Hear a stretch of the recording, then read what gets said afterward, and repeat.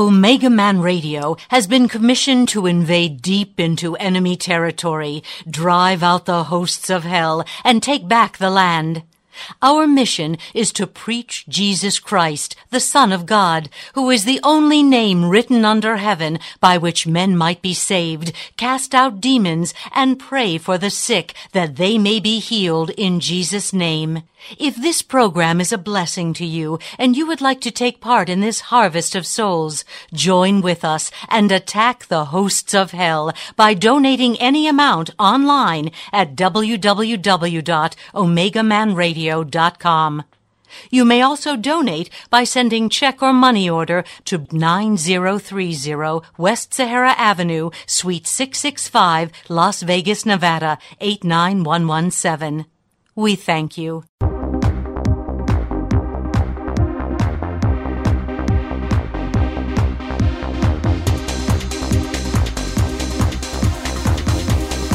Are you ready? Ready to take a ride? Grab your coffee and strap yourself in, because the show is about to begin. From the front lines of America, Babylon, and transmitting worldwide on the internet and satellite, you are listening to Omegaman Radio Network with Shannon Davis.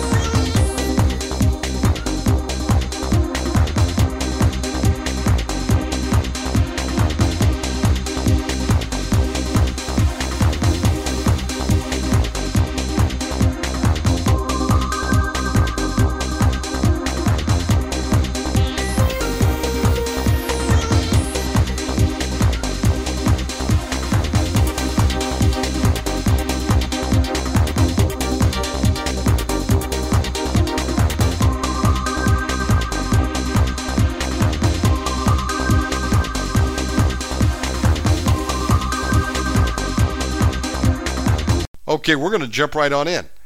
Did either of you gentlemen remember that intro? It was a TV series back in the 70s. Oh. No. Don't. Do you remember? I was overseas at that point in time, so I probably wouldn't have seen it. Do you remember $6 Million Man, Steve Austin? Oh, yes. Yes. I was showing my son some of the lunch boxes that we used to carry. I had one of those as a student. It was a big square metal lunch boxes. Remember those? Have a thermos inside?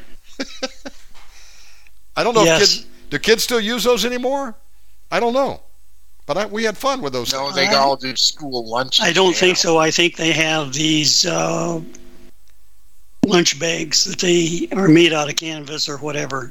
Paper bags? That are insulated.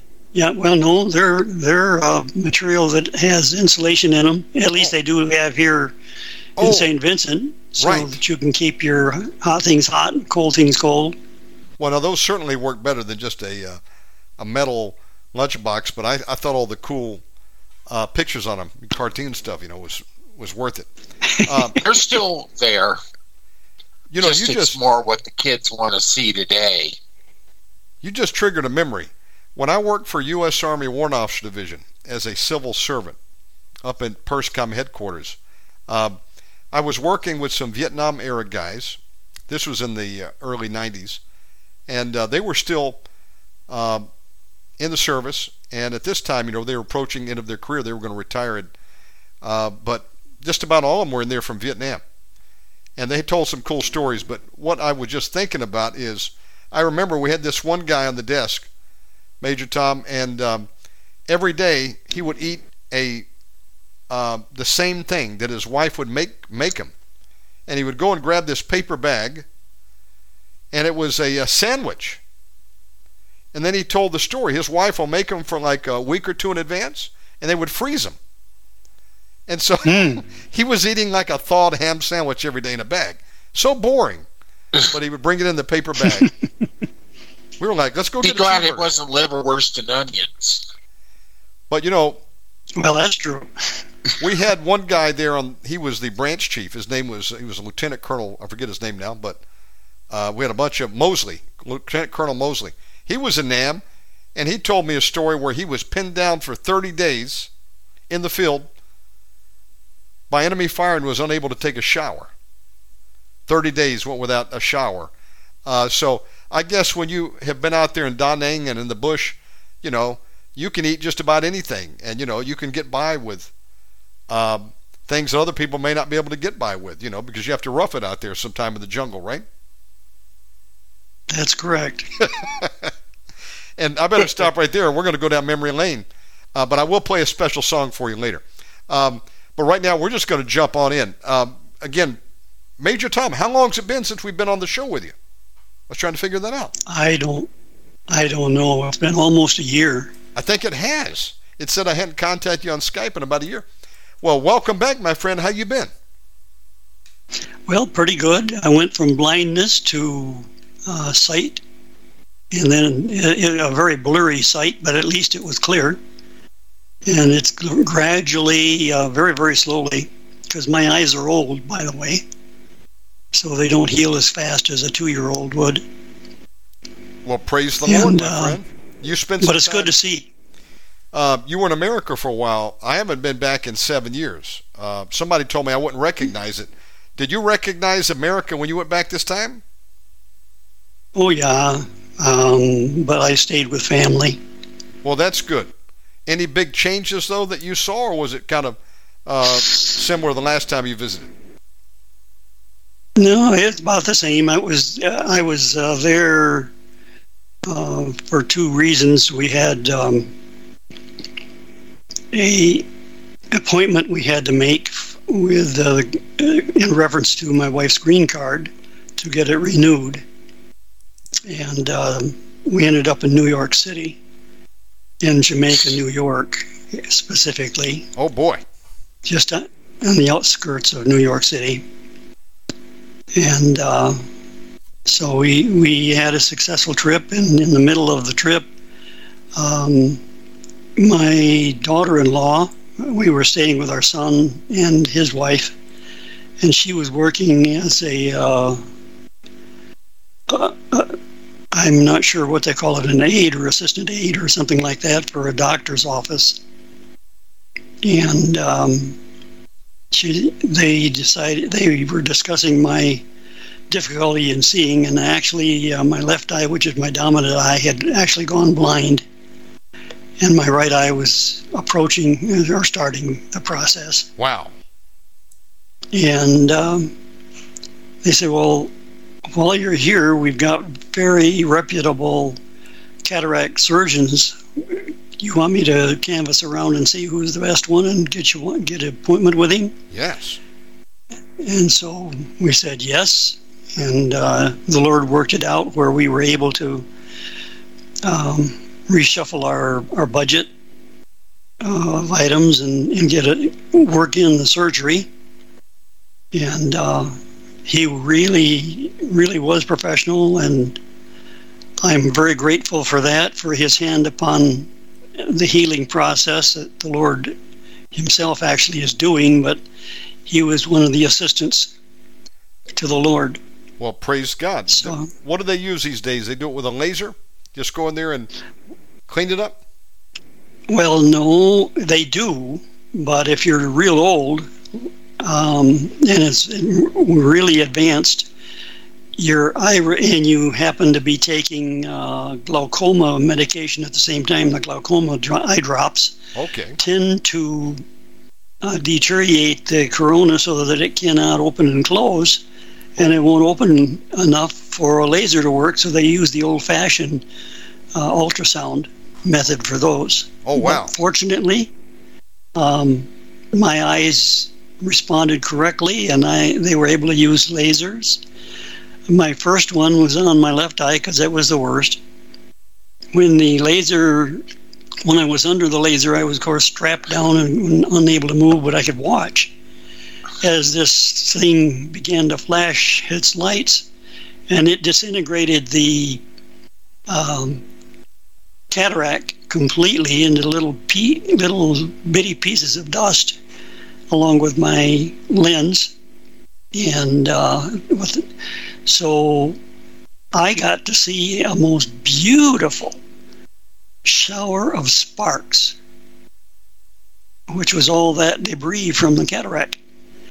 And then they took me from that particular room into the surgery room, where they have it all set up with microscopes. You remember when you were in school and you looked through a microscope and saw all these microbes and so on? Sure. Well, they do the surgery under microscope. Oh, wow. So it's really finite, and they cut a little slice underneath. Just open up, there's a little sac that your lens is in. It opens up the sac, I don't know, a millimeter or whatever it was, and then they flush out and suction out all of the debris, and when everything's clean inside the sac, they then put a plastic circular lens with little fingers on the edges of it that are kind of spring-loaded in plastic. They're still plastic, but they open up and push against the edge wall of the bag that holds your lens, and centers it. It centers itself just like that. Amazing. And then, of course, the healing process heals the incision back up, and it also heals the eye, the surface of the eye, because the laser was also slicing off some of my astigmatism. Wow. It can do that, but it leaves your eye surface like a piece of sandpaper. Oh. And so as the light comes through, it sees all of these little pieces that are out of place that haven't healed yet, and it causes the same thing that a cataract does, except it causes a white glare instead of a gray glare. And I'm healing through that process, as well as the eye having to adjust its focal length to the lens that they put in my eye. Brother, this is exciting news. How far technology has come. In fact, it's amazing. Before we continue, Brother Tom, let's pray for Major Tom right now. See if God will speed up the healing. You want to lift him up in prayer? Yes, let's do. Heavenly Father, in the name of Yahuwah HaMashiach, we just come before you and we lift up Major Tom before your throne. We just ask that you would intervene with his eyes and make it so he sees clearly, as clearly as he did when he was born. Praise God. Have the capability.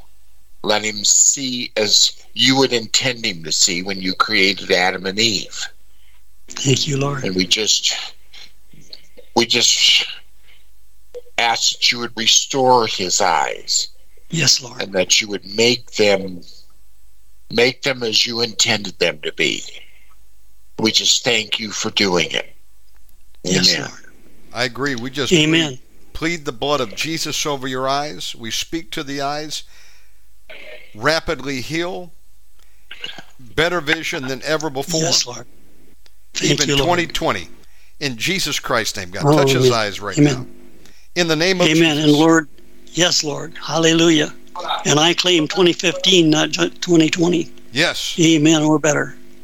I knew there was Thank a better you, Lord. That's like eagle eye vision. Yes. Yeah, you can get down to 2010. Some aviators are like that. I was correctable to 2015. That's pretty cool. So, folks, welcome aboard today.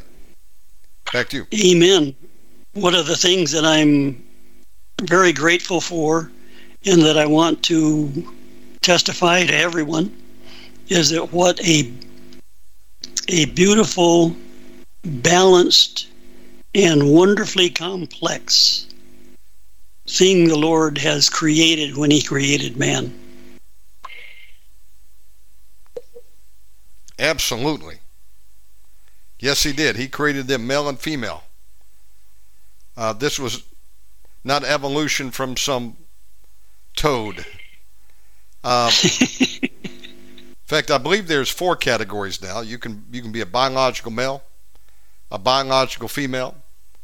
You could be in a mutant, having received too much mRNA injection, and then you got that other category where they're full on demon possessed, don't even know what they are, male, female, or avocado. We're in a terrible mess in America. That's why I asked you if it was the same or not, because I heard it's changed a lot.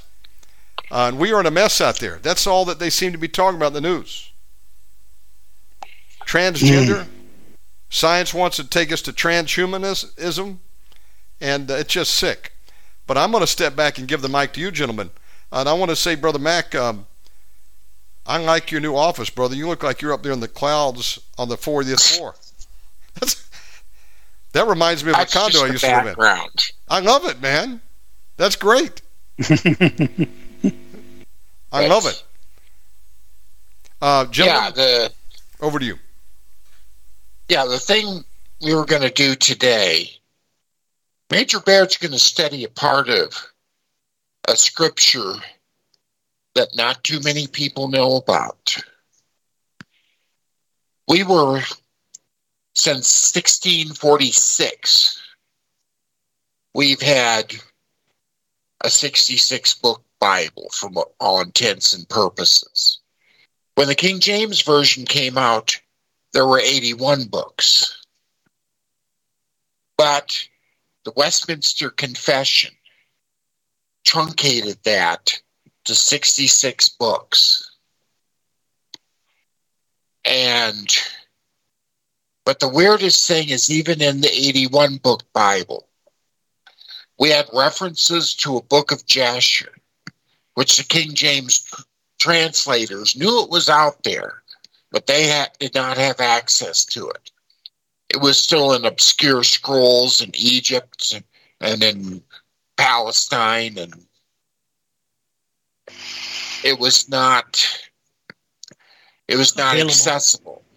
Mm-hmm. Same thing with the Book of Jubilees, and the same thing with the Book of Enoch, which we're going to talk about today.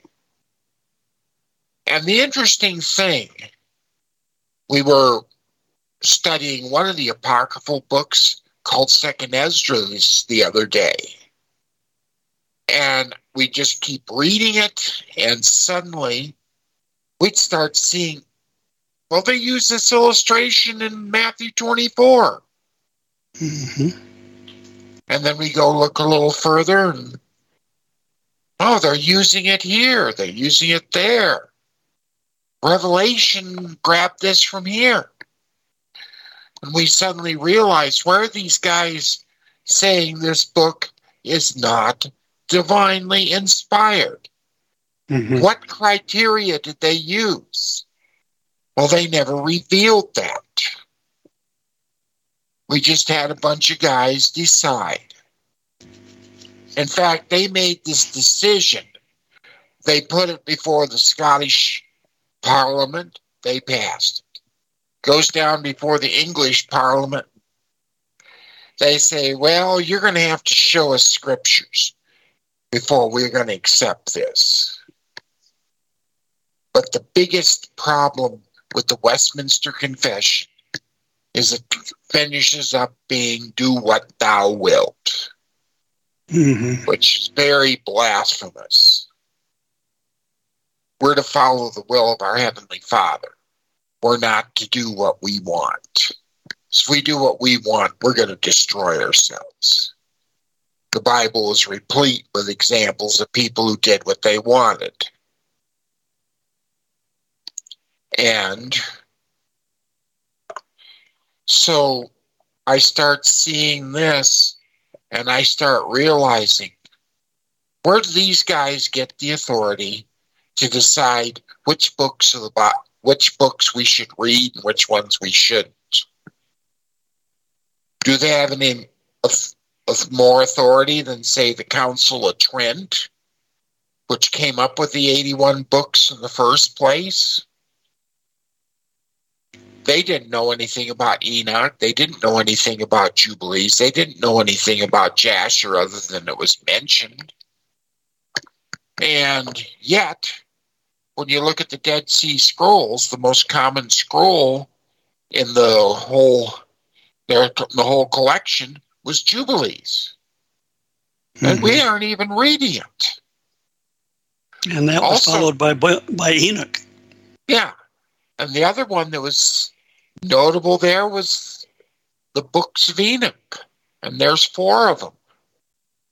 But these days, most people just stick them all into one, which is what the Jews did with 1st and 2nd Samuel. They stuck it all into one book. But for convenience, the Catholic Church broke it into 2. Actually, let's put the credit where credit's due. Stephanius did that.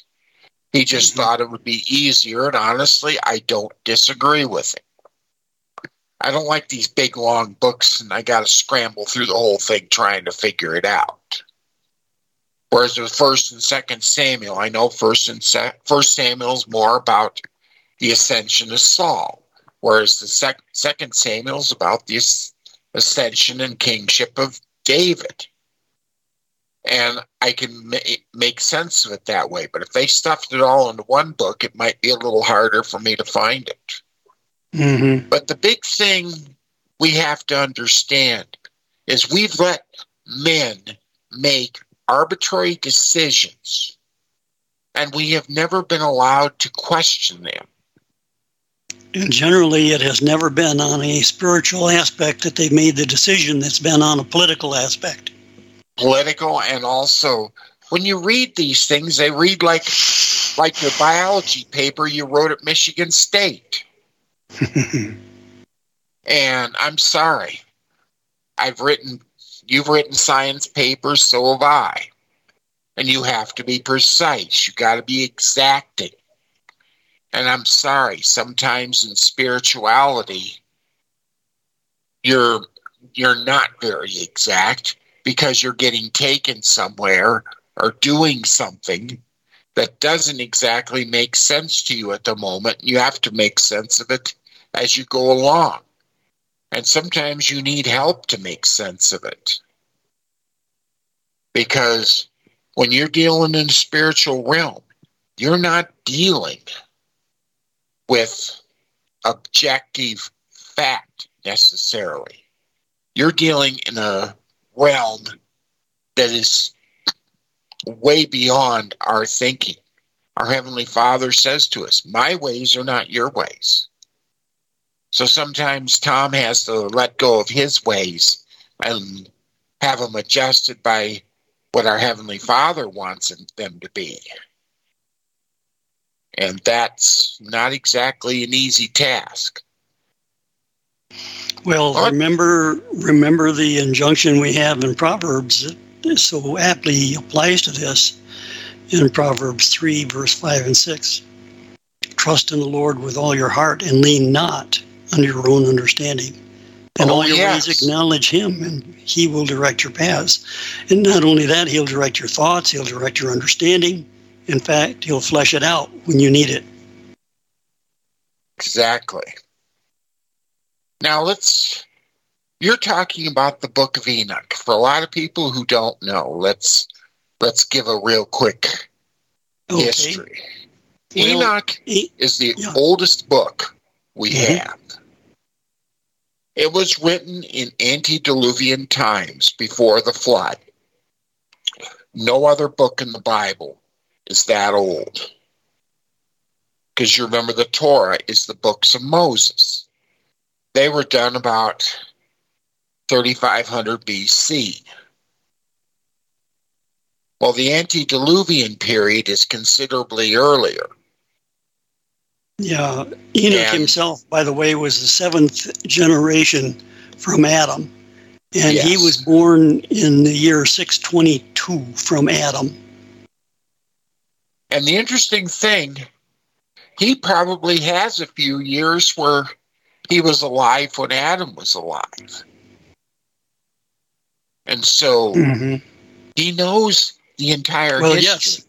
In fact, Adam would have been able to speak with Enoch or Enoch with Adam because Adam was still alive. Adam lived to be, 930 years old when he died.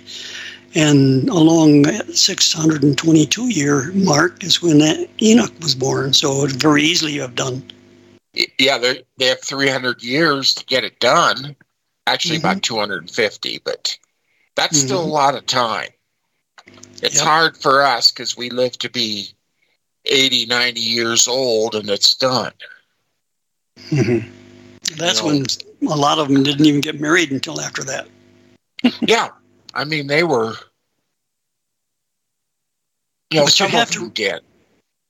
Yeah, you have to remember their particular world had a firmament above and a firmament below the waters. In other words, the earth was like a terrarium. It was an enclosed world with water above the atmosphere and the waters below that was on the surface of the earth. And with that particular kind of arrangement that God had made, it blocked most of the UV and the dangerous radiation from space and from the sun. Plus, it probably gave the engineers have calculated it probably gave you a PSI instead of 15 PSI atmospheric pressure. It was probably around 52. Well, if you got 52 on the inside of you and a 52 on the outside, it's balanced. But with a compression like that, you heal a lot. You stay healthy a lot longer, and you heal much faster. Well, they've studied plants from that particular time, and they noticed the oxygen content in these plants was a lot higher than it is today. Yes. And the trouble is, though, you go walking around with an oxygen machine, it doesn't seem to help you all that much. Usually they're giving that to you when you're about ready to die. Yeah. They just, you just can't walk around with an oxygen machine and hope to live longer. It doesn't work that way. Because our bodies have had thousands of years to adjust to what the atmospheric pressure is now. That's right. So, nevertheless, yeah, go ahead. When we look at the backdrop of Enoch, we're seeing an antediluvian time. And it's a very, very strange time to us.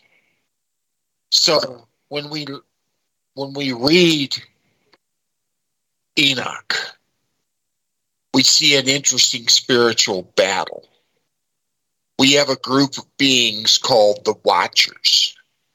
They're Bene Elohim, or sons of gods. Because Elohim has 32 different definitions depending on what the context of what's being written. Elohim can refer to our Heavenly Father, but it can also refer to false gods. When you read in the Bible, you shall have no other gods before you. The word is there is Elohim. You shall have no other Elohim before you. So not all these gods are good. Yeah, that's why. Yeah, the statement itself implies that you've got other gods there. Right. And the Watchers in our 66 book Bible, the only mention of Watchers is in the book of Daniel in chapter 4.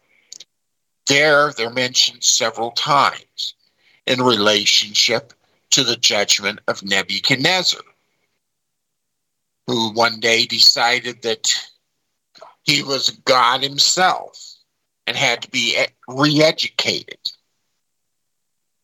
So that's our limited perception of what the Watchers are until we get to Enoch. Mm-hmm. And then we see where the Watchers broke the rules and became connected to human beings. And when they did that, they were cast down from heaven and not allowed to go back. And so they're still amongst us, but they're normally not allowed to have contact with us. And when they do, they suffer severe penalties. Well, in the book of Enoch, they've committed these sins, and now they're trying to find a way back to heaven. And multiple times Enoch he goes to heaven, asks our Heavenly Father, and Heavenly Father answers no every time. Because there's certain things, when he tells you don't do it, you better not do it. That's what I worry about with these scientists and their transhumanism today. They are crossing a line that one will deprave them. And when they get depraved, which I've seen that with some of them, I listen to that one guy, I won't mention his name, because he's so perverse. But you see where his mind has gotten so corrupted. He's no longer using the natural use of his body. He's come up with something else. And when you do that, you become depraved. And when you become depraved, you fall down a pit that you could never get out of.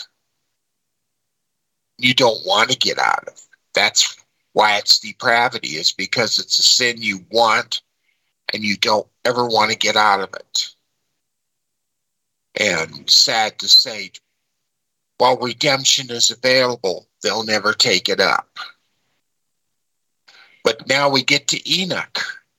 He is helping us to understand this process and why they can never be saved and why they cannot be redeemed, because they have fallen into such a state because of their wickedness and the fact that they disobeyed our Heavenly Father.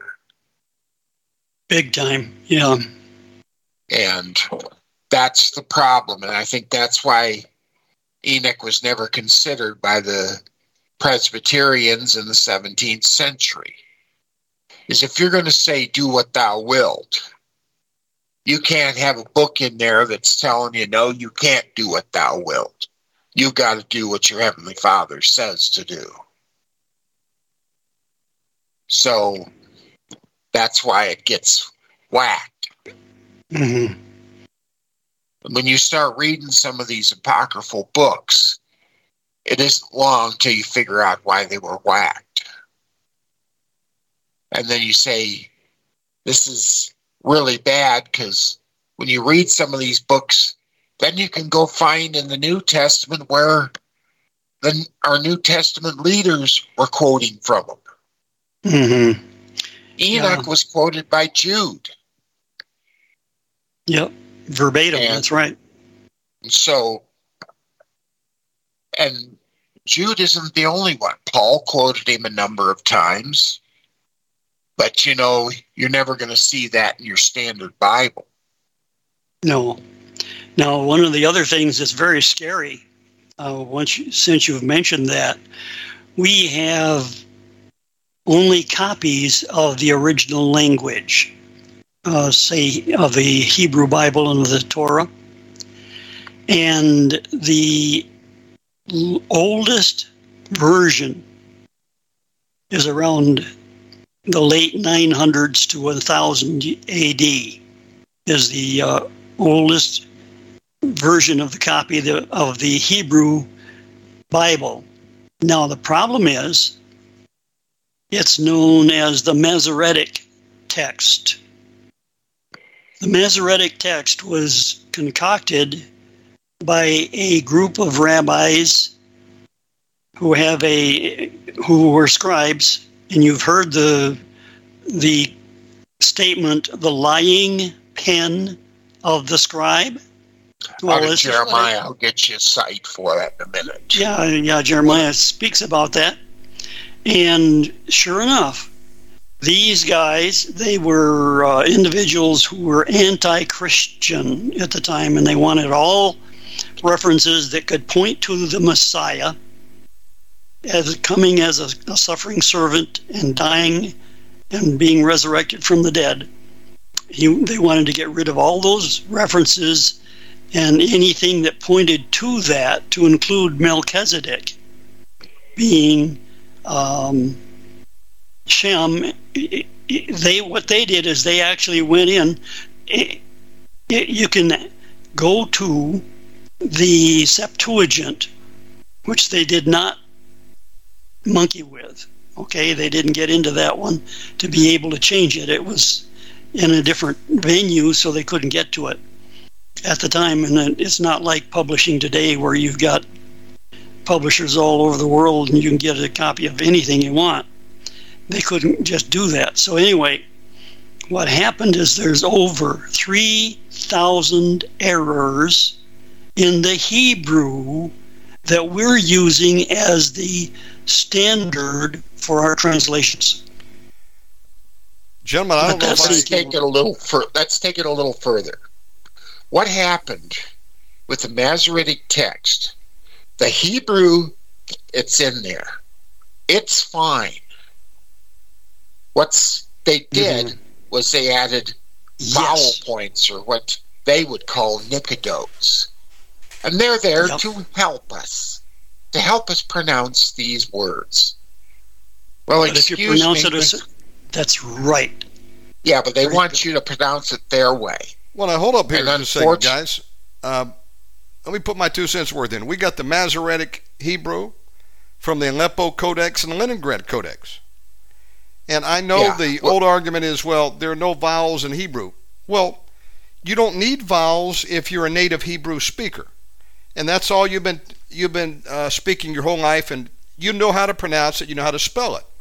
But that's for those of us who are not Hebrew speakers. We have no idea how you spell the word or pronounce it. So they added the accent points in there. And I'm glad that they did. The trouble is, those weren't added until about 800 A.D., long after the canon was closed. But you didn't need them at that time because you knew how to pronounce it.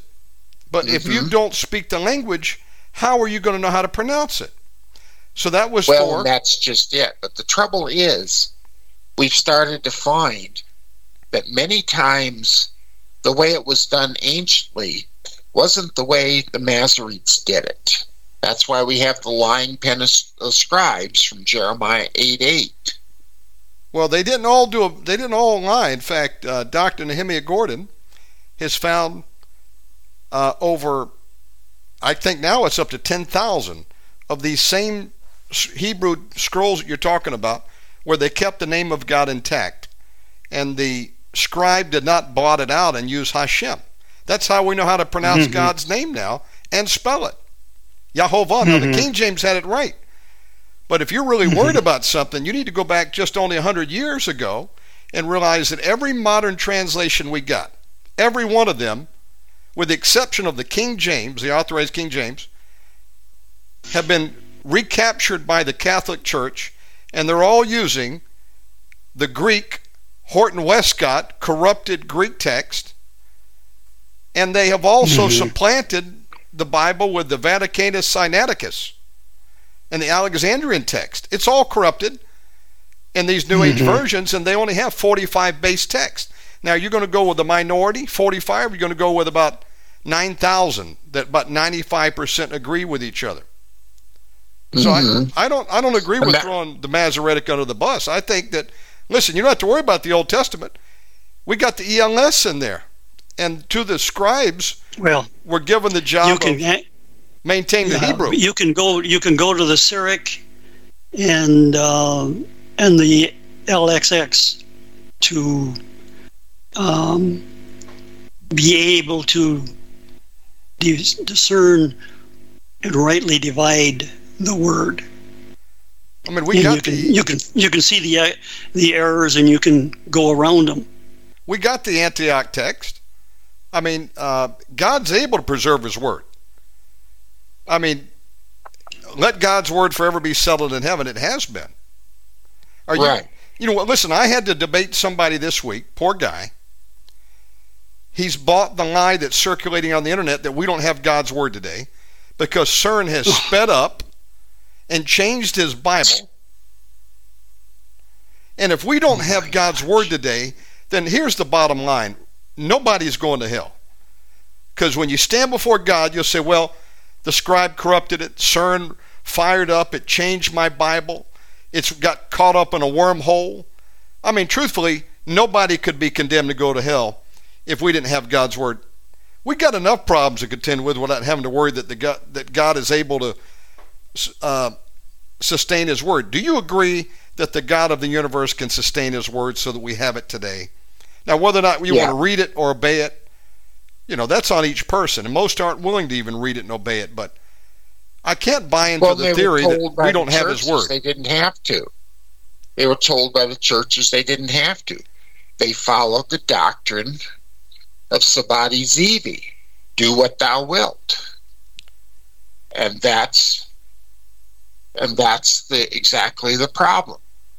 They did what they willed. And nowhere is that taught in the scripture. It's taught you follow the will of your heavenly Father.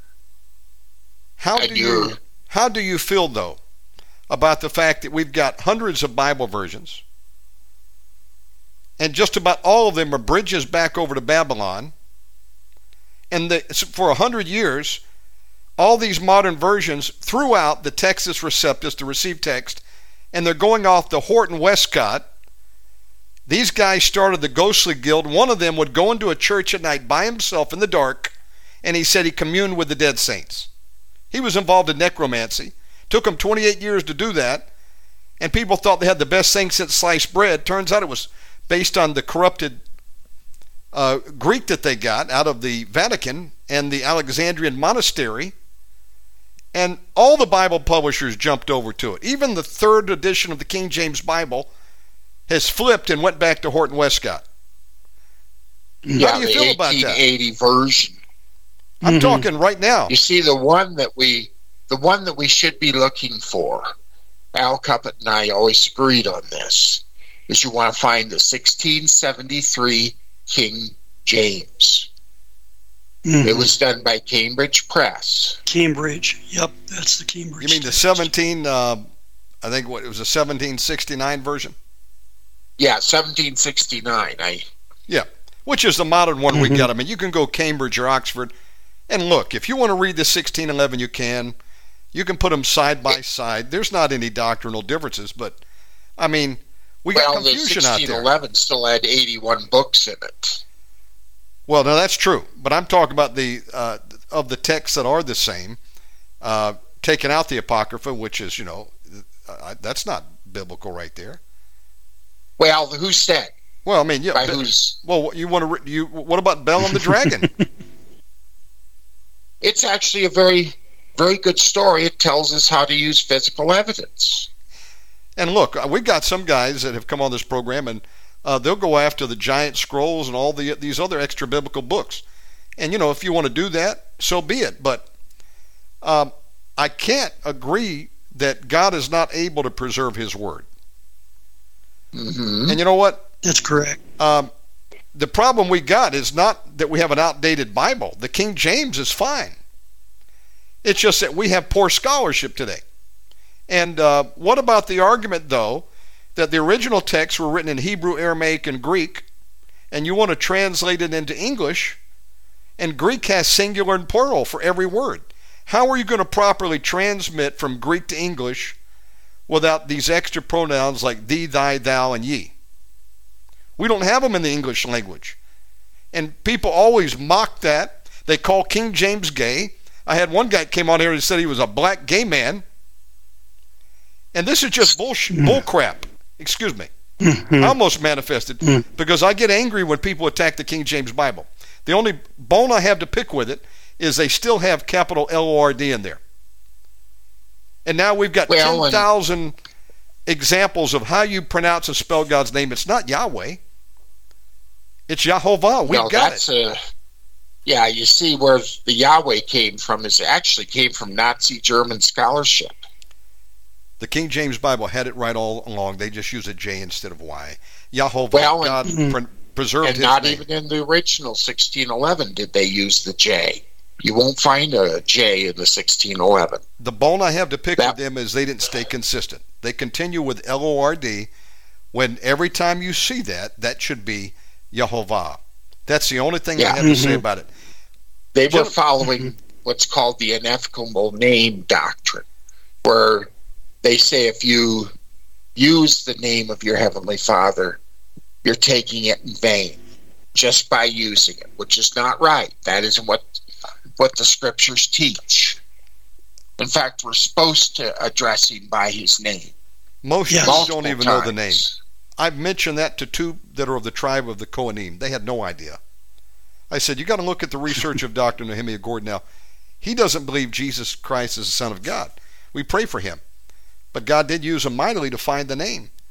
And there's another Masoretic Hebrew text, I think, that would just went at auction that they sold for $38 million, something like that. I'm thankful that somebody put some accents in there.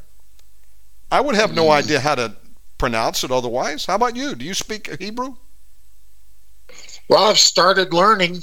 But how are we going to know? Doing Bible codes. And what you do is you practice. Yeah, but how would you know? Many times you find out that the vowels, you almost sometimes, you run into this a lot with the Masoretic. The vowel points, which weren't there when Moses wrote it, weren't there when any of the original Bible writers wrote it. See, they're guessing just as much as we are.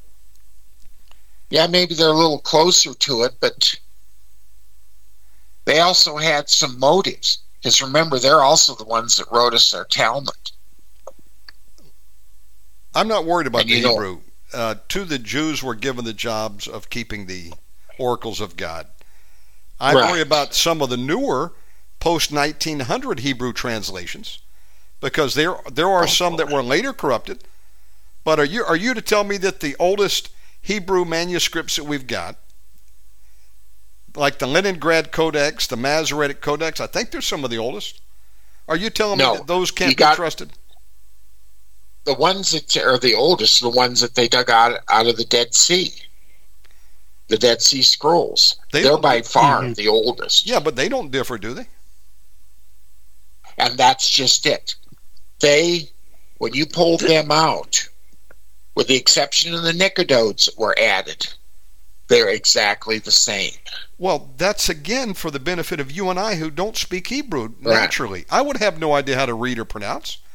I mean, that's to help people that would come along who are non-Hebrew.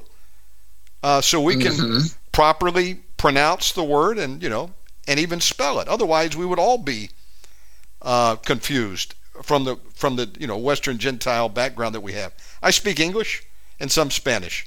No Hebrew at all. I have no idea how to put it all together. And so, if there's no difference in the content, it's the same debate as taking our modern Bible right now and saying, we've got punctuation put in there, but there's no punctuation in the original. Yet somebody came in and put chapter and numbering systems and periods, and it's to make it easy. We could remove them out and just have one contiguous line of text, but do you think that's a damnable doctrine that they put punctuation in? Or are you saying that you believe that there's differences in the Masoretic and other versions of the Hebrew out there? Because maybe I misunderstood. That's what it is basically, like I say, when you see what is in the Dead Sea Scrolls, when you dig up the Torahs they had and compare them to the ones we were using, the Textus Receptus, there was no change to the original Hebrew. There was absolutely none. The Jews are very careful. And in fact, you can incur a lot of wrath if you make a mistake. Of course. And sometimes that wrath was flogging. And I'm thankful that some of the scribes for whatever reason, did not blot out the name, or we would be in some real trouble. Listen, this is so convoluted, knowing that the enemy is trying to sow a doubt and belief in mankind today, just like he did in the garden. Hath God said? We got people right now that don't believe there's any Bible they can trust. You know how bad it is, and you know why I'm a sticker on this? I'm living in a country, the largest Muslim country in the world, and most may not know what I'm about to say. The Christian churches here have a book. They call it the book, the Al-Kitab. It's the Bible, and they're worshiping Allah, the Muslim God who has no son. Go to a Christian church here, Assemblies of God, Hillsong, whatever. They're all praying to the Muslim God who has no son. How the hell did Allah get in there? It came out of hell? A Muslim was sitting on the... Wycliffe people did it. A Muslim was sitting on the board. You've heard Al talk about the Wycliffe translators. He took them to task many, many times. A Muslim was sitting on the review board of the Indonesian Bible Society, and when they got to how do we translate God, he said, well, you're in a Muslim country, just use Allah. I kid you not. All the churches down here are praying to Allah who has no son. Ask any Muslim, does Allah have a son? And they say no. They're correct. Allah doesn't have a son. But why do we have Christians praying to a moon god? Now, the good news is there's a guy who I'm in contact with, and he's already got the Old Testament translated from the King James into Bahasa, and he put God's name back in there. He's almost done, about halfway done with the New Testament. Will it catch on? I don't know. But I've had coffee with pastors, and I've asked them, why are you praying to the Muslim God Allah? Well, that's what our Bible says, and, we've got people looking into it, and there was a Muslim who recommended that, so we just go with it. You go with it? Why don't you pray to Satan? So, Major Tom, you've been a gentleman to sit here quietly and hear me rant on, but I don't know if I buy that, my brother, that the Septuagint, I know there's those that are in that school, is the gospel. I mean, that's in Latin, isn't it? No. The Septuagint, it's in Greek. What happened? Let's get to the story. The Roman who was in charge of Egypt, he wanted to construct a huge library in Alexandria. And he did. But one of the books he wanted the Torah. But he didn't want the Hebrew version, because by that time Hebrew was almost a dead language to them. So they captured a bunch of Jews and said, we'll let them go if you guys come and translate the Bible for us. Minus the New Testament. And so 70 scholars, they were supposed to have 72, but 2 of them stayed behind. They went to Egypt and they translated the Old Testament from Hebrew into Greek.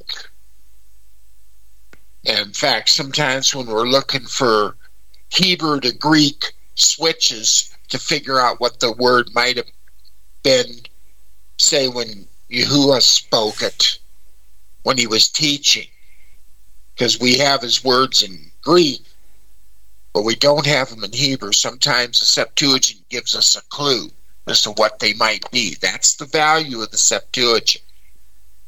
The big trouble with the Septuagint is they did make a few slight adjustments. And they did so because they didn't see it as right to translate it into the Greek language, because they considered Greek a deficient language. Is the Septuagint both Old and New Testament? No, there is no New Testament Septuagint. Oh, so you're saying your Septuagint is Old Testament only, so are you going to tell me that the King James Bible translators didn't have access to the Septuagint? They did, but as I said, that wasn't their primary source. Well, they compared them all. They had the Bishop's Bible. They had all that stuff. Right. They had Erasmus. Well, the Bishop's Bible is translation, and honestly, they about 60% of the time they use the translation of Tyndale and just modernize the spellings. Because the biggest trouble with the King James translators is we didn't have a dictionary in those days, so there was no standardization of spelling. But your Septuagint is Old Testament, correct? And it's in Yes. Greek, right? It's in So Greek. why are you going to trust a Greek text versus a Hebrew scroll? That's exactly it. And as I say, the value of the Septuagint is it gives us a clue, and I'm emphasizing the word clue, as to what, when Yahuwah taught us the parables, we have them in Greek. The Septuagint may give us a clue as to what he said in Hebrew when he actually taught these things in the first place. What is the underlying Hebrew text, so for the Septuagint? And it would probably be the Masoretic. So why do you have... It was a version before the Masoretic, but the Hebrew didn't have any vowel signs. Nicodotes, yeah.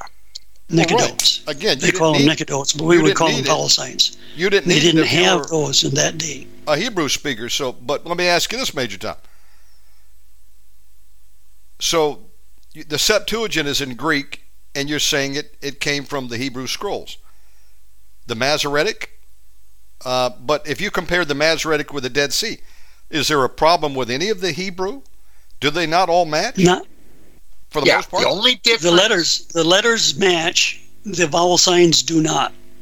Yeah, the vowel signs were added later, about 400 to 600 years later. Are you telling me, though, that a Hebrew native speaker does not know how to spell or pronounce the Hebrew?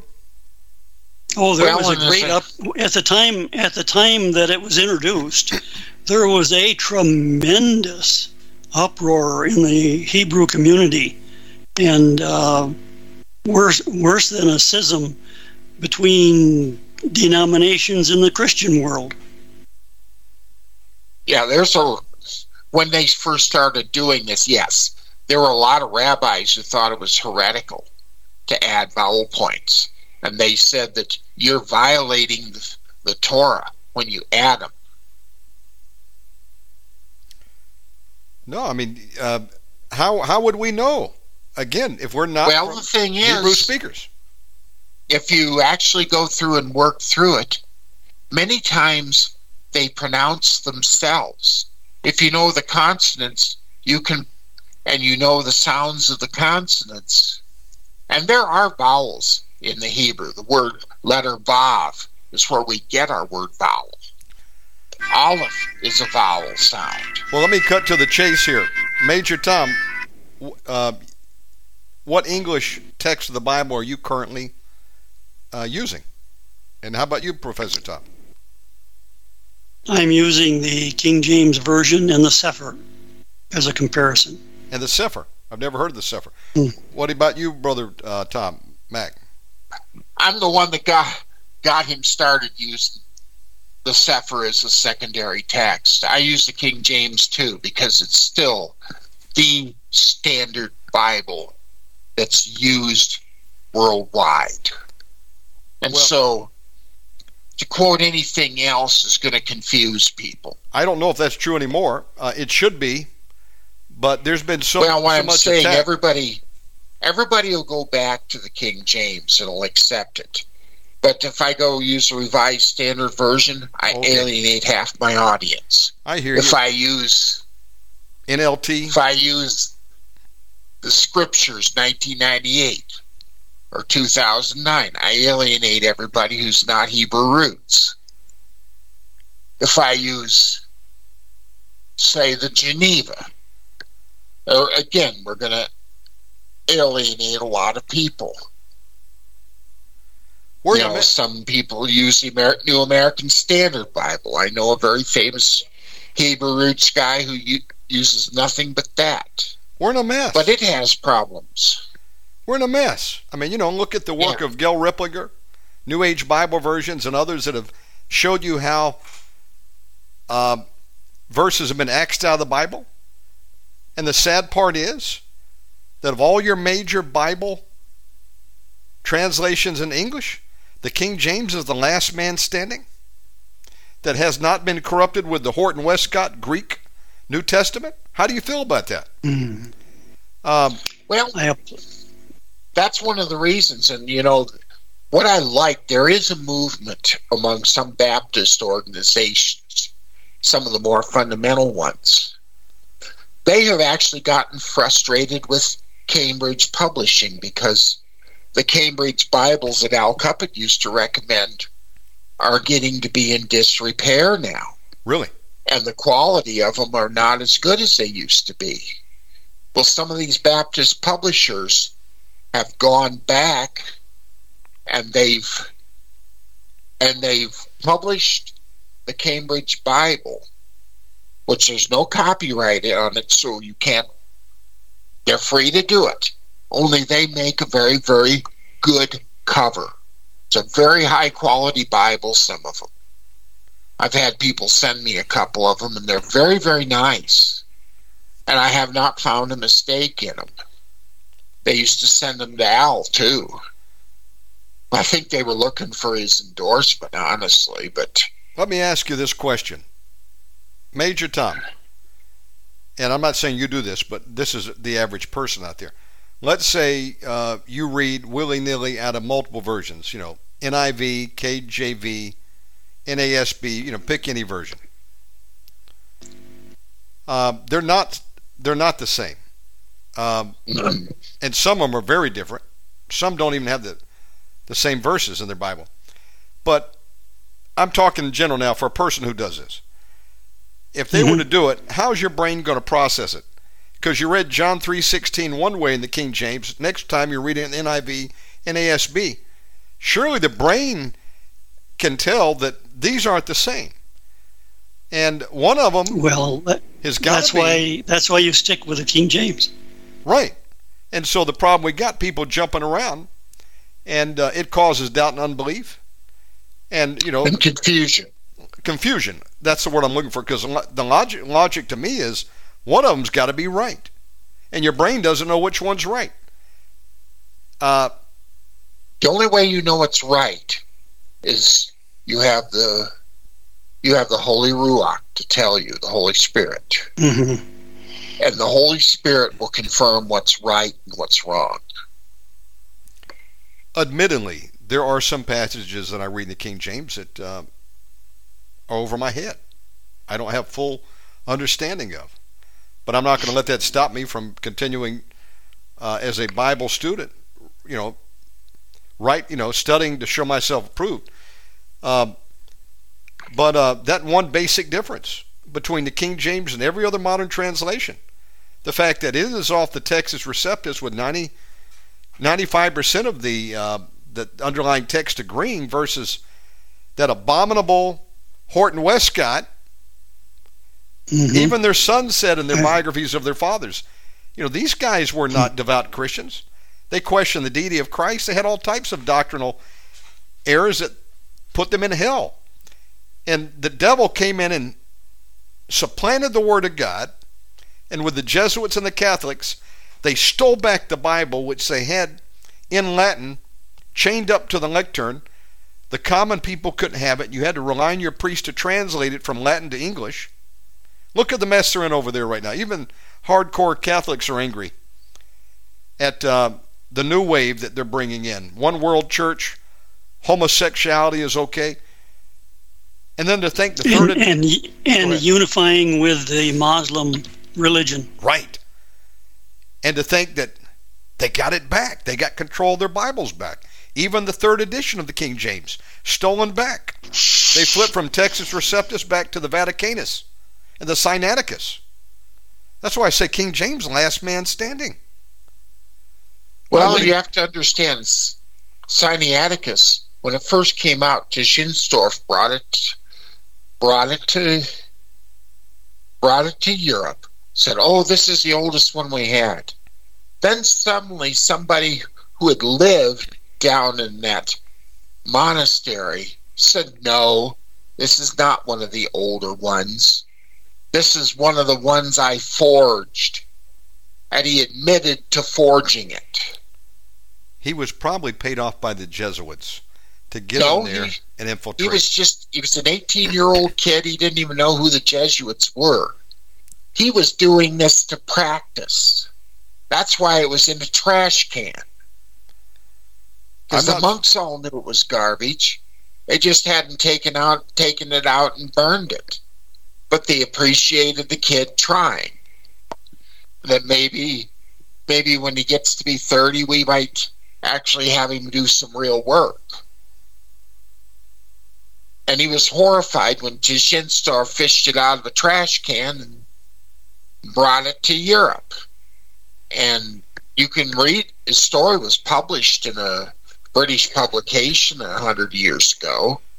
Well, the claim has always been that the Horton Westcott are based on earlier text of the Bible. Yeah, and that was a fraudulent claim. Of course it is. When you look at the early church fathers, and there are texts where they actually quote from Scripture that even precedes the oldest text that we have today in existence. And they match with the King James Bible, not the Horton Westcott. So this has been a false argument that is being made that the oldest must be the best, is my point. And clearly, is God able to preserve his word or not? I believe yes. Or what are we doing? And what happens is when you see one of these other so-called manuscripts, you have to look at the provenance, and nobody does that. When you buy an expensive painting, you want to make sure that Van Gogh actually painted it, or you're not going to shell out a few $1 million. You have to have proof. That they call that a provenance. And they have provenances on manuscripts. What is the chain of custody? How do we know it was?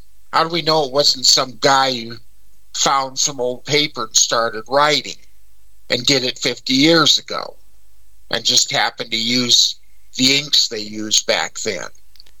Have you seen that Bible chart that Al Cuppet produced before his death? Yes, I have it somewhere. That has the English Bible purified 7 times. God purified his word 7 times, resulting in the King James. And of course, some would say, you're a King James only man? That's the only Bible I use. But I would probably be kicked out of a modern Baptist church because I have that one bone to pick. And my bucket list, unless the Lord comes back first or I die first, is I'm going to take a King James authorized Bible and I'm going to go back in there, and where it has L-O-R-D, I'm going to restore the name of God. We've got enough confusion. Somebody's already done that. No, they didn't do it right. I know I don't necessarily agree with it. They did it with but I like they tried. They used YHWH. Right. And then which you got to one me is something's better than nothing. They got one that did Yahweh, and then there's one that did it with a J. But there is no J in Hebrew. If you're going to do it right, it's got to be YEHOVAH.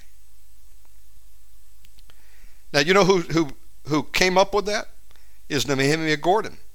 And I met him in Jerusalem in a coffee shop in 2007, and he pulled out his laptop and showed me the Hebrew scrolls that they had already found. He started with 2. I think they've got 10,000 now, where the scribes did not blot out the name. And they've got the accents here so you know how to spell and pronounce it.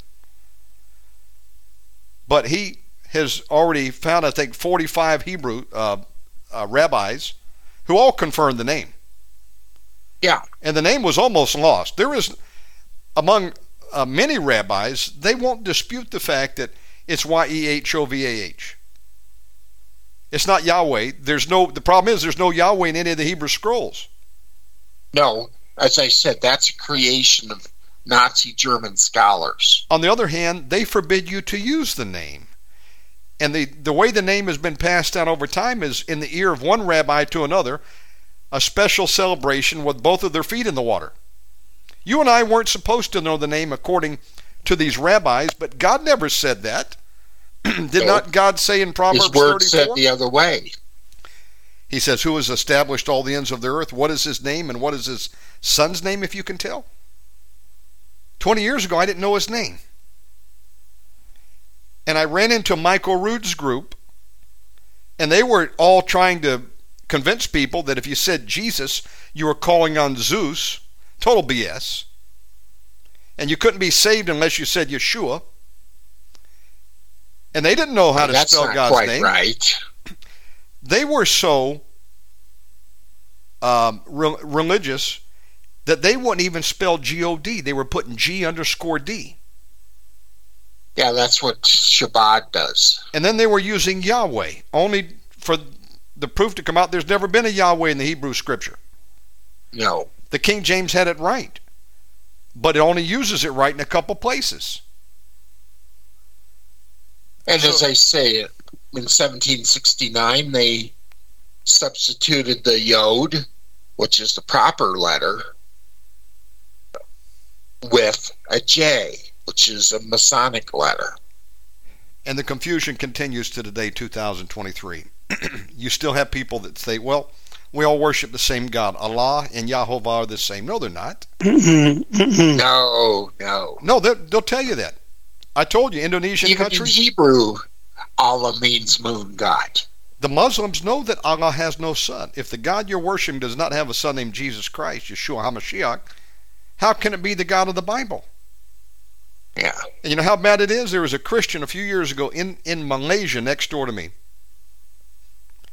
which was sued by the Muslim clerics to stop importing the Alkitab in the Malay language using Allah as the name of God in the Bible. And he was banned temporarily, but then had it overturned on an appeal, and a Christian got the right to begin to import Christian Bibles with the name of Allah as the God of the Bible. Muslims are furious. How twisted is that? A Christian fighting to pray to the Muslim God, where every Muslim knows that Allah has no son? I have to agree with the Muslims on that. Muslims said, stop it. I do too. This is not your God. That's one time I agree with the Muslims. I mean, this is heresy. And they're doing it every day. It's real simple. Let's take the Hebrew word Allah. A-L means Elohim, or God, if you were. And La means moon. Mm-hmm. So it's God of the moon. And it translates over to Arabic directly. Absolutely. It's a proper name.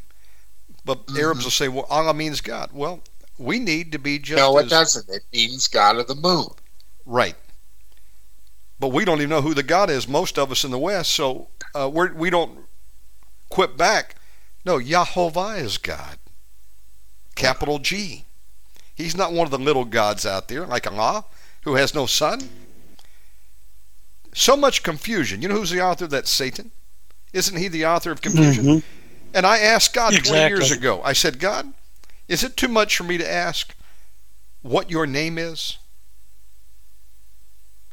And I praise God that he used a Hebrew Bible scholar, Nehemiah Gordon, as I mentioned, in a group, to go and begin to uncover these out of the actual Masoretic Hebrew, Aleppo, and Leningrad Codex. And thousands. I mean, they've got them in other places. That's just two of the more prominent places. They've got 10,000 scrolls now where the name wasn't blotted out. We should have no excuse now as to how to pronounce or spell God's name. I mean, good grief. But maybe 1% of the church know this. If that. How sad is this, maybe, Tom? I'd say Well, the it's thing even you have less than to- that. Dear The thing God. to understand is you have to understand what happened when the Dead Sea Scrolls were discovered. One, at the time, the area was controlled by the Jordanian government. They call in the Catholic Church, which is the last people you want in there messing with the situation. Well, the 67 war shows up, about 20 years later, and the Israelis take over.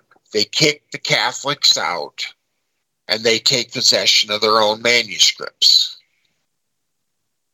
But even the Antiquities Authority buries it for a long time, until suddenly there was a lot of pressure. We need to get these things out and let people read what they're doing.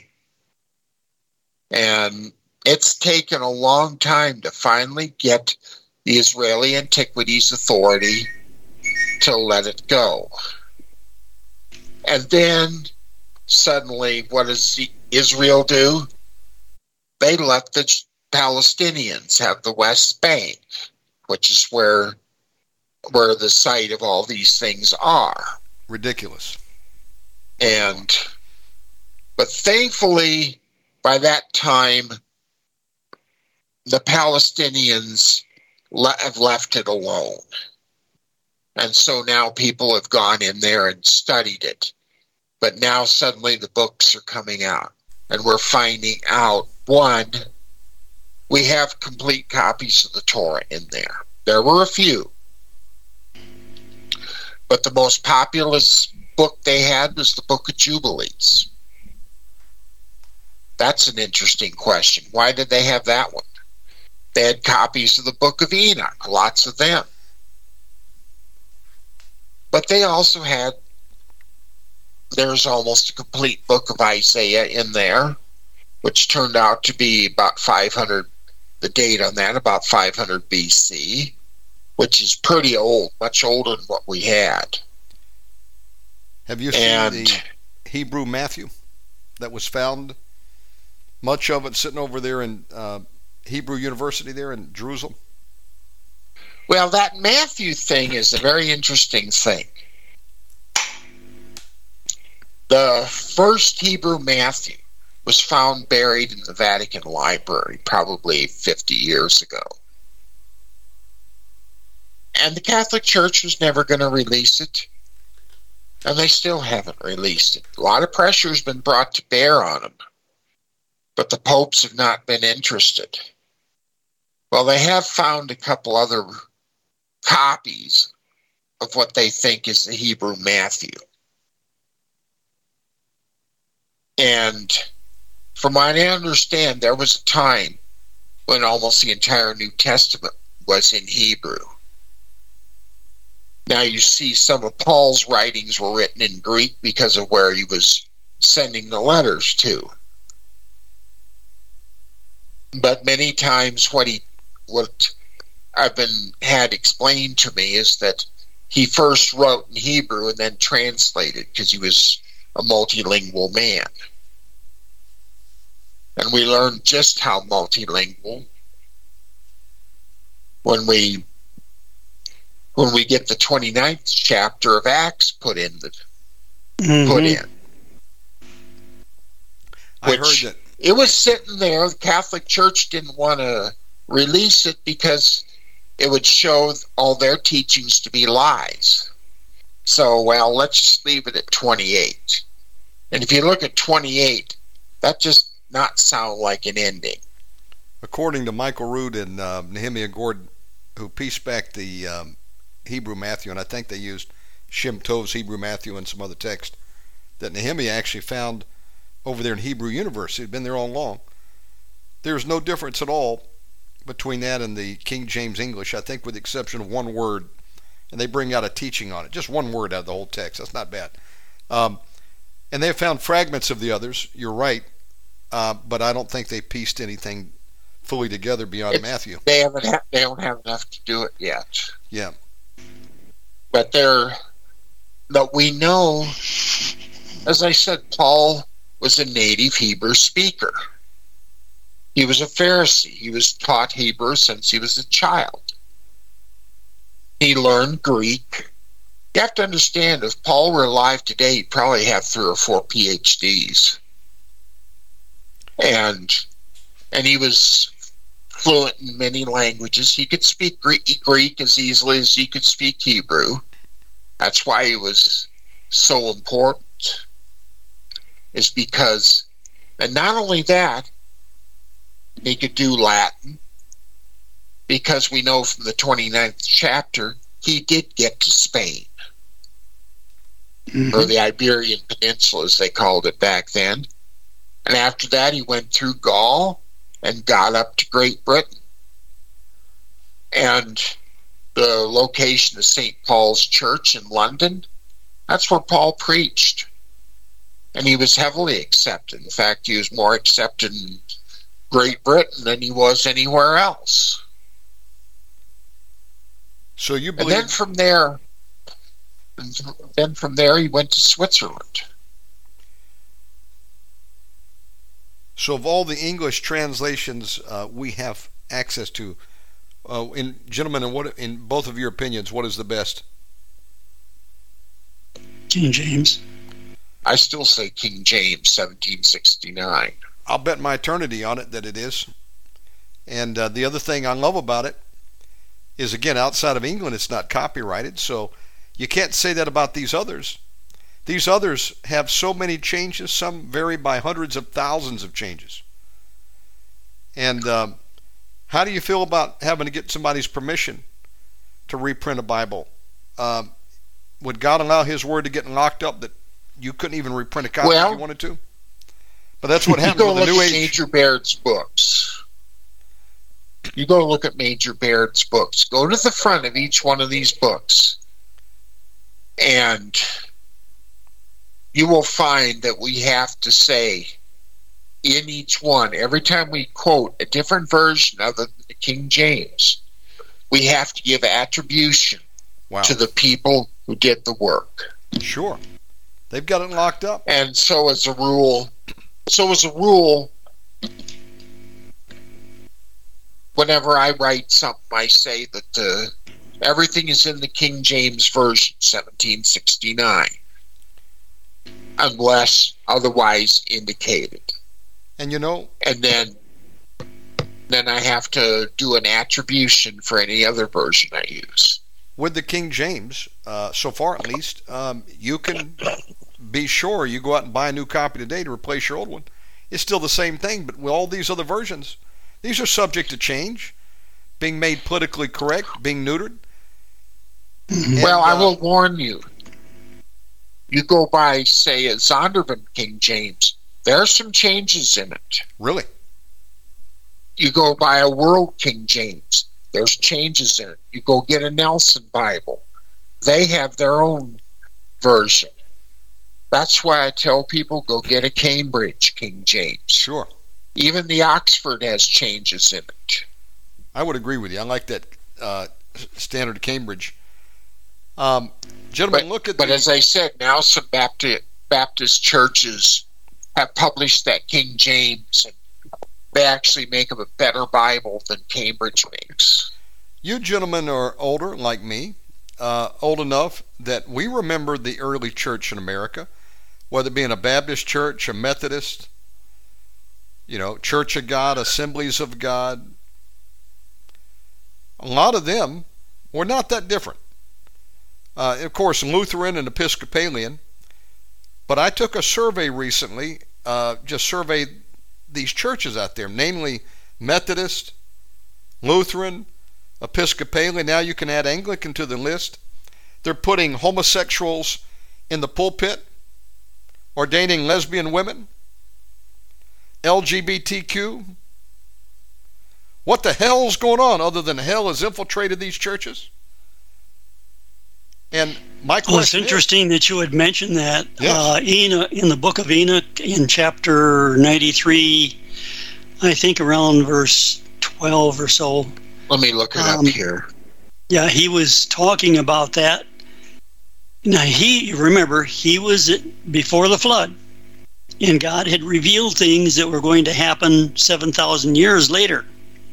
We're in that period right now, and it says, there shall arise those who will do many deeds, and, second sentence says, and all of their deeds will be perverse. Now, if that doesn't describe our day-to-day, I don't know what does.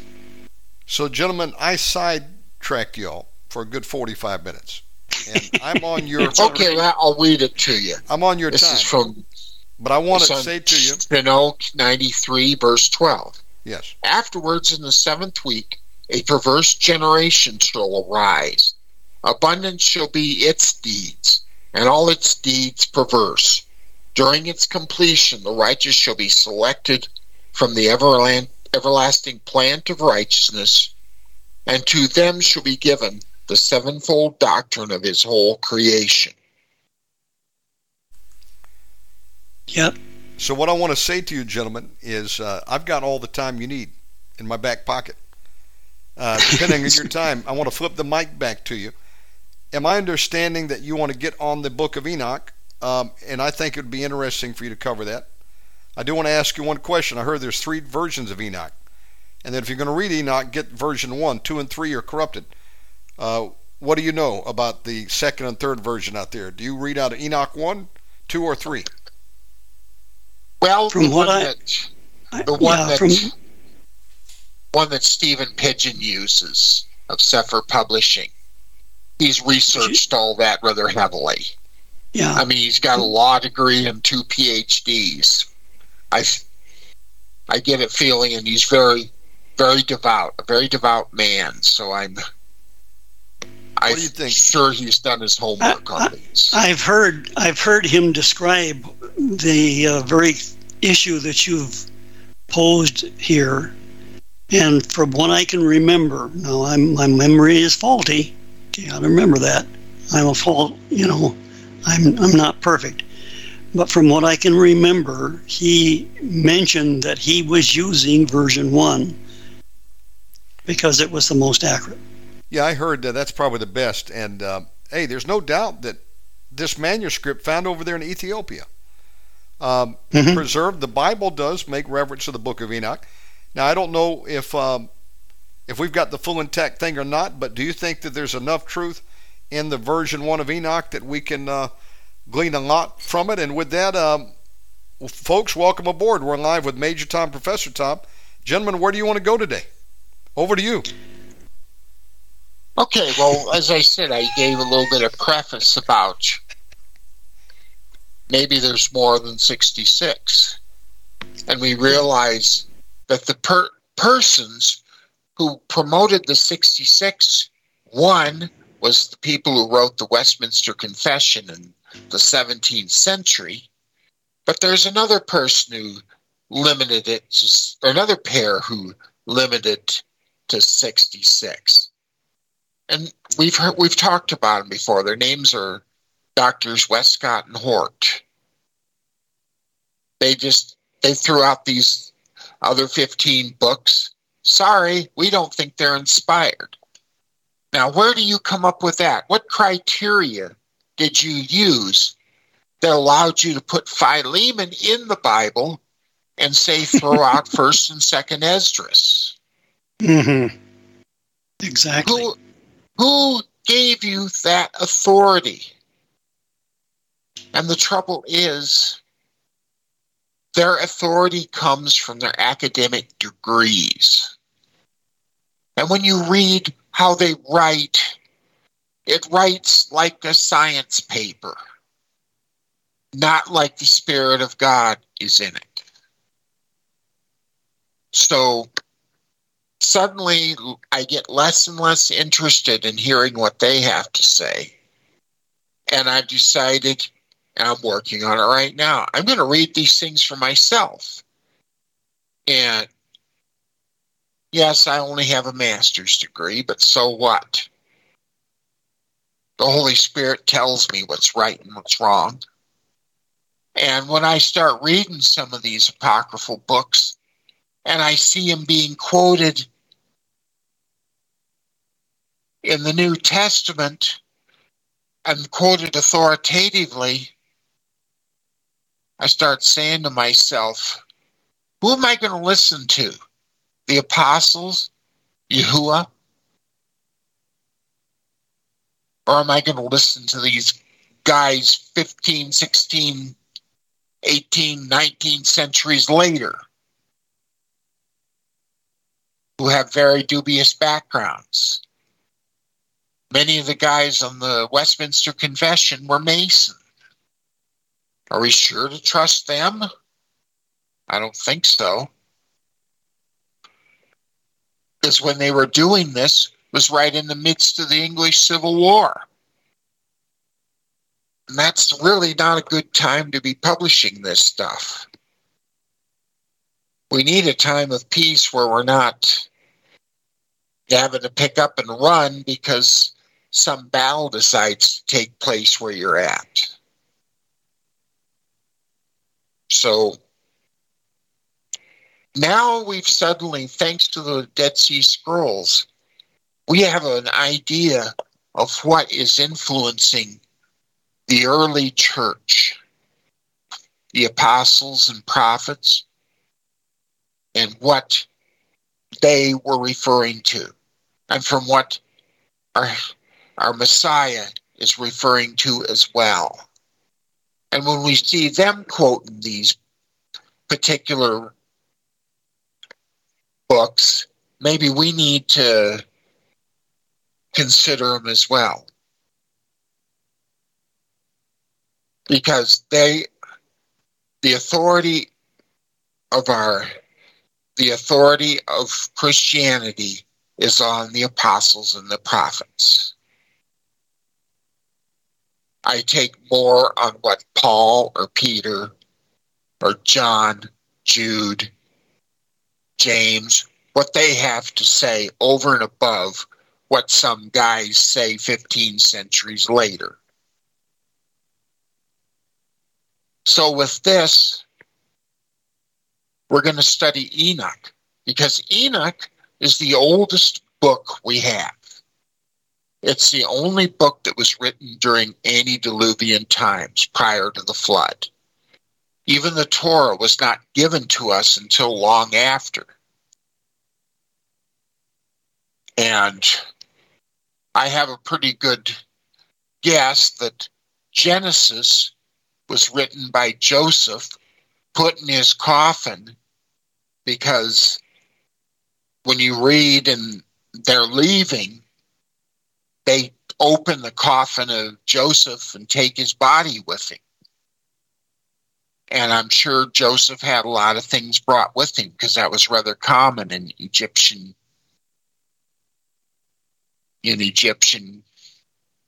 culture. Yeah.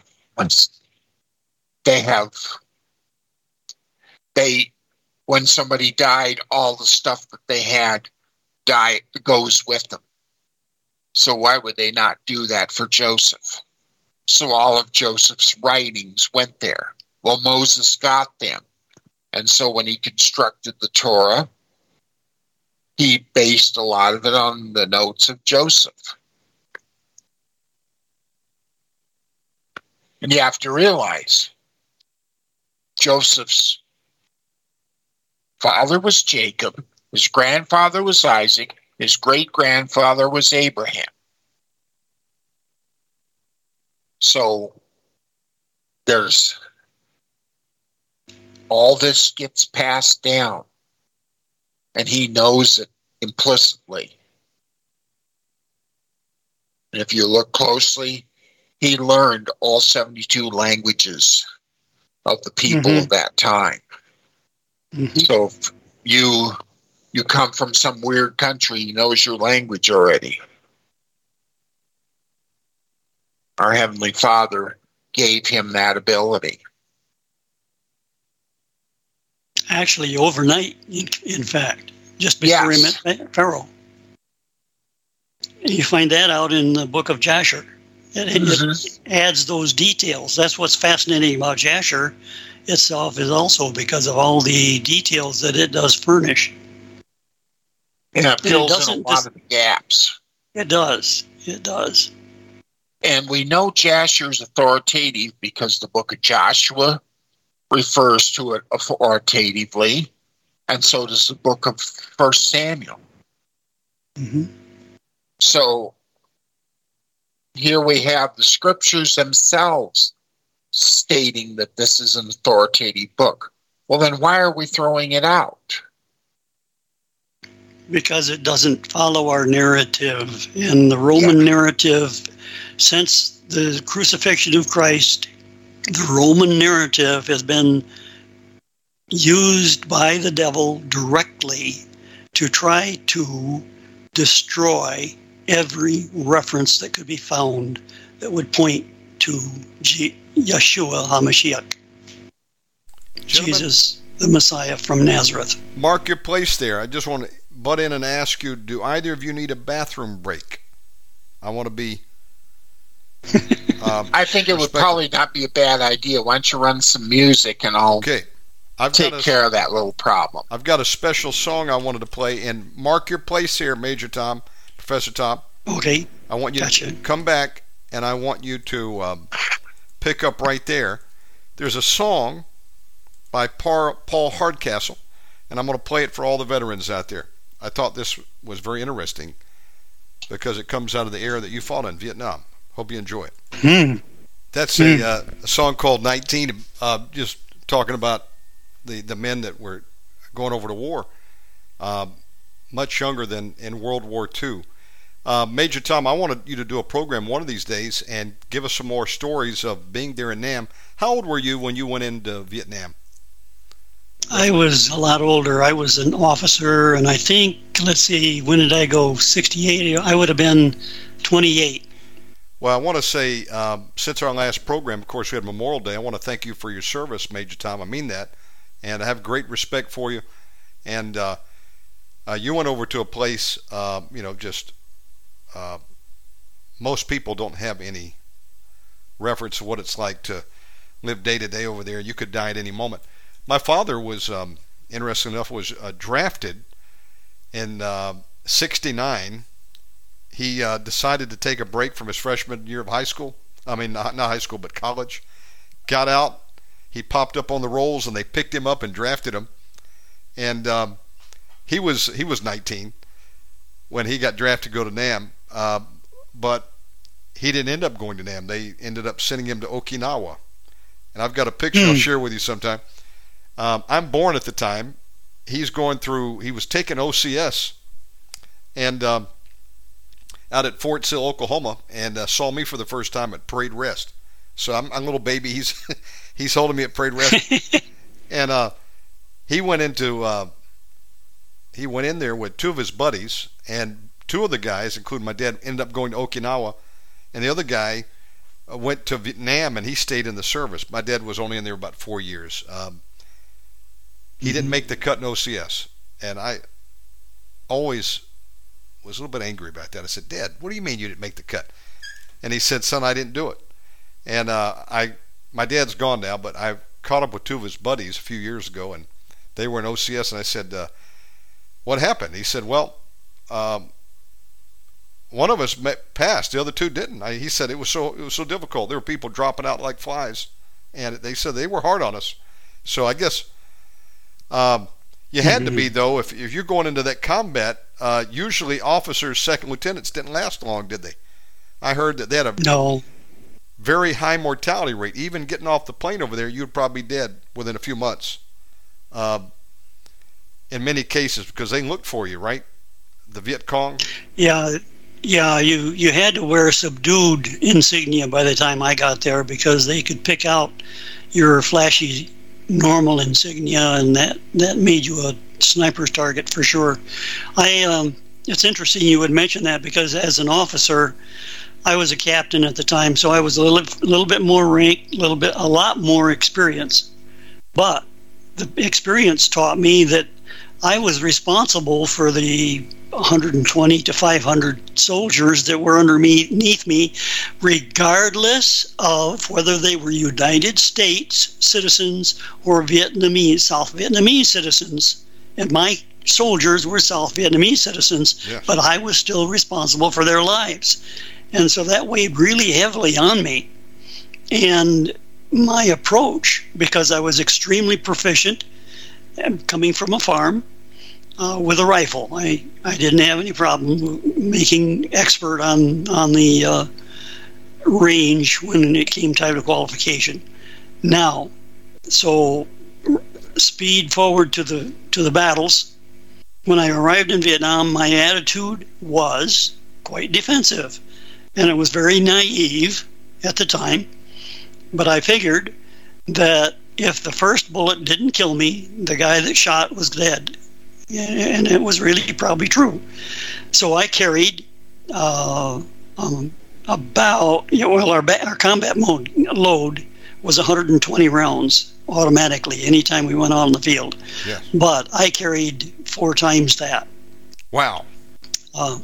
Because I wasn't about to run out of ammo if I could help it. Now, I never fired automatic. I always fired semi-automatic. Now, it was very rapid semi-automatic, but it wasn't automatic because you lose your control when you do that with that light rifle. What were you using, M16 or an M14 back then? Well, mine was an M2 carbine from World War II with a barrel shot out. Wow. And I normally could get a shot group of a dime. And with this particular shot-out barrel, it was about 4 inches. But that was good enough because the center of mass at 200 yards, which would be a maximum in the jungle, I could still kill the guy. So there wasn't any problem with that. I just was frustrated with it because I wanted to be a lot sharper than that. Now, first, speed forward to my first battle. I was in country probably 3 or 4 weeks. We went out on this Phu Wong patrol. It's a intelligence agency patrol, and for the CIA. Didn't know it was for the CIA at the time because we were all Army. Nevertheless, we got out in the area. Actually, infiltrated the area about I'd say 11:30, 12:30 in the evening. Crept up on the individual village that we wanted to address, and stayed far enough out we didn't alert any dogs or chickens or geese or anything like that. So everything was quiet and calm. My first waterbed was my laying down in the flooded rice paddy with my helmet on the rice paddy dike and my shoulders in the water. Later on that day, as we progressed in the raid, I noticed that with my particular hunting skills and instincts, I noticed the enemy long before he even knew where I was. If the breeze is going from left to right and the grass starts to go right to left, something's walking through that patch of grass. Guess what? It could be a hog, it could be a chicken, or it could be the enemy. You just watch it, and pretty soon you see what it is. Well, from that point on, I went from a defensive posture, attitude, to a totally offense. I went from being the hunted to being the hunter. And that included, even though I was a captain at the time, myself personally taking point, the very first man, because I could do it better, because God had given me the skill. And I knew it was God that had given me the skill. So I had no compunction on that. I did have to get myself what we call psyched up at the time, essentially by telling myself, and I didn't realize I was doing it at the time. I only found the words to describe what I was doing later on when I was talking to an Indian warrior who was also in Vietnam. But he says we call that telling ourselves, this is a good day to die. Let's go. Brother, you better stop right there, because you don't know how much I love talking to actual veterans. I never get an opportunity. But I'll take you for about 5 more hours on a Vietnam program. I want to do that, but I'm going to show mercy on you because I'm salivating to ask you some questions, but I don't want to be guilty of taking you down 2 rabbit trails today. Hang on to that. Okay. I want you all to get back on what you came on for, but we're going to do a show on NAM because we need to revisit that. You know how much I want to do it, and I got to ask you one question before we continue. Professor Tom, have you thought about doing a book with Major Tom and have him tell the full story? I mean, like he's doing now. These stories are, this is real history. I asked my U.S. history teacher senior year of high school in 87 when I graduated, hey, this is supposed to be U.S. history. We're stuck over here in the Civil War. What about Nam? And she said, well, we're too close to look at it objectively. So, I mean, that really sucked. This is what I wanted to learn about for years. But, Professor Tom, why don't you do a book with Major Tom? I know you probably talked about some of the books you've done with him already. But have you thought about a full-on Vietnam story? You're muted. Major Professor Tom, you're muted. There you go.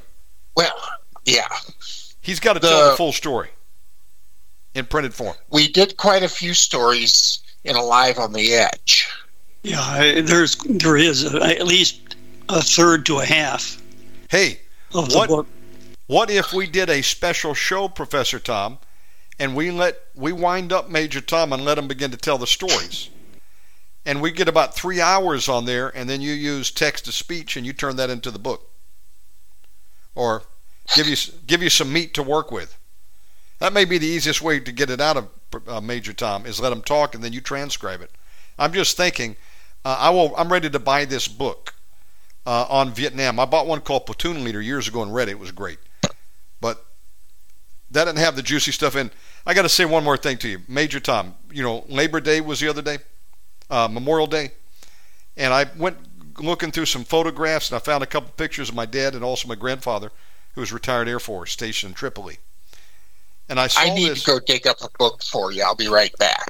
I found this photo, Major Tom, when I was in junior ROTC back in 85 in high school, and we had a fresh instructor there at Plano East Senior High. He had only been out of the active duty Army a few years.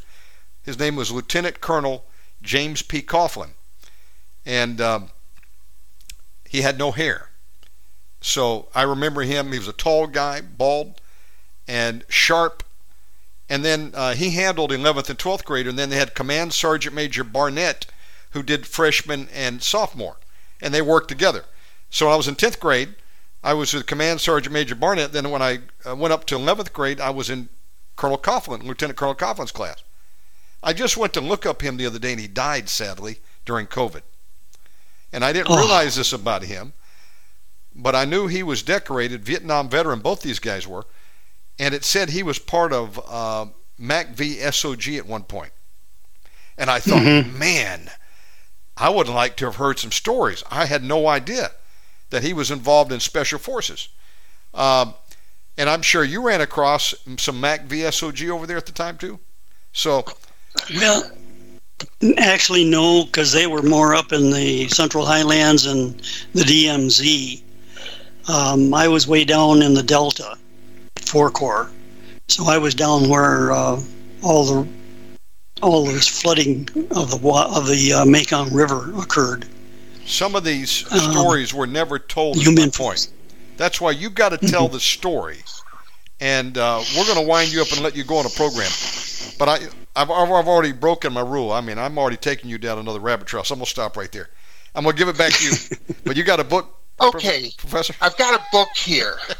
When I first met Major Baird, I had just finished another book, and it was about Hannibal and his elephants. And I was telling this other guy, he's a lawyer from San Diego, and he said, you're never going to understand Major Baird until you read this book. And so I took it to heart, got the book, read it, and sure enough, that's when I could understand what Major Baird was going through. It's called A Bright Shining Lie by Neil Sheehan. And it's about an advisor in Vietnam. And he did more than one tour. I think he did 3. And in the last one in 1972, the one where Major Baird got sent to Korea unexpectedly, well, he wasn't so fortunate. He didn't have the hand of his Heavenly Father on his life. And so, guess what? He went to Vietnam, And that's when everything started to come unglued. When suddenly the South Vietnamese army was in retreat. And he ended up being left for dead. And he got out by the skin of his teeth. The man's name is John Paul Van. And that's the story that's... I met him. Oh, you did? Wow. Mm-hmm. Major Tom, what if you Yes. took a piece of paper at your leisure and you begin to divide your life over there in chapters, and then we block out some time and you come on and do like 2-hour monologue and you just tell the story, and then we get the audio over to Professor Tom and he puts it into a book for you. The true story never told. From the cornfields of Iowa to the jungles of Nam. Michigan. And I'm from Iowa. I used to have a boss, he would joke with me, and he was a Nam, but he would say, sometimes I wake up in cold sweats. I'm back in Nam, I had VC on my left and VC on my right, and all I had was a butter knife. That reminds me exactly what I did. I was 10 days from coming home, and my buddies were all just jumping all over me, and they said, you've got to stop these combat battles that you're every day that you're going into. Because I didn't have to. I was an officer, I was the S3, but I chose to be the leader. And so I did have to. Well, they said, you've got to stop this because you're going to get yourself killed before you get home. You've got to take these cushy jobs that are called escort jobs for inspections and all this barrier material, things like that you have to look for. Technical stuff in the Army anyway. So I says, all right, I'll go ahead and I'll take a VIP escort, because you had to have a United States officer on board the helicopter along with these Vietnamese VIPs. One would be a full colonel, and the other would be, maybe 3 of them would be a lieutenant colonel and maybe a captain, all Vietnamese. They would not fly Vietnamese on a U.S. helicopter without a U.S. soldier being back with them who knew who they were. So that's why I was there. Anyway, that was the escort. I was more like escorting the U.S. pilots to make sure that they didn't get killed by the enemy. At any rate, because it was a inspection tour, I normally carried 490 to 550 rounds of ammunition stuck all over the place. I had a vest that had pockets in it. I had my ammo pouches full. I had my pockets full. It was, I was a walking stick of ammunition. At any rate, I said, I don't need all this today. I only need a 20-round magazine. I'm going to be on a helicopter. Wrong. So out we go. We had 3 inspections to make. We made 2 of them. We're on our way to the 3rd one. My cohort, the captain, who was in the escort business with the Vietnamese, he says, let me see on your map where the next one is. And so I showed it to him, and he says, oh, no, that's not it. That's not it. It's over here. It's over here. Well, he pointed to a point that was a 10-man outpost, and I knew darn well it wasn't what we were supposed to go see. I am an expert map reader, regardless of what his opinion was at the time. But he became emotional about it so badly that we were going to have a scene right there in the helicopter, and I thought, no, I'll just let him eat his own words. What could happen? What danger would we be in doing this? So I called the front seat. We diverted, went over to this 10-man outpost, landed, and because it was a 10-man outpost and because the jungle tree line was between us and them, we landed 300 meters, that's 300 yards or more, out beyond where the outpost was. The helicopter left, and then we walked over to the outpost that was closer to the tree line. At the same time, the helicopter left because it was out of fuel, had to go get refueled. Now, here we are. And they end up, oh shoot, how do I get this thing to stop? There we are, Professor Tom, these are some of the greatest stories of NAM that have never been told. I told you, there's no better storyteller than the Major, who's been there and done it. By the way, did you ever run into Colonel David Hackworth? No, I didn't. I ran into a lot of soldiers that served with him and greatly admired him. But at any rate, continuing on, they now realize they're in the wrong spot. What I didn't know was the jungle tree line happened to be the most tenacious, how do I want to say this? Let's just say loaded with enemy. Well, yeah, it was an enemy base camp buried in the middle of this jungle tree line along this canal. Uh-oh. Now, so they leave the 10-man outpost. We walk a few yards away from it, out of earshot. They literally got into a hug of an NFL circle hug huddle, and began to talk in Vietnamese so fast. I was fluent in Vietnamese by that time. I couldn't keep up with them, except that I knew that we were in trouble. They were not happy. At any rate, they turned to me and he says, "Dai Uy," which is my title as captain in Vietnamese, "can you walk fast?" Well, I had never run into anybody in the Vietnamese army that could ever outwalk me at that point. And I'm only 10 days away from leaving. So here we are.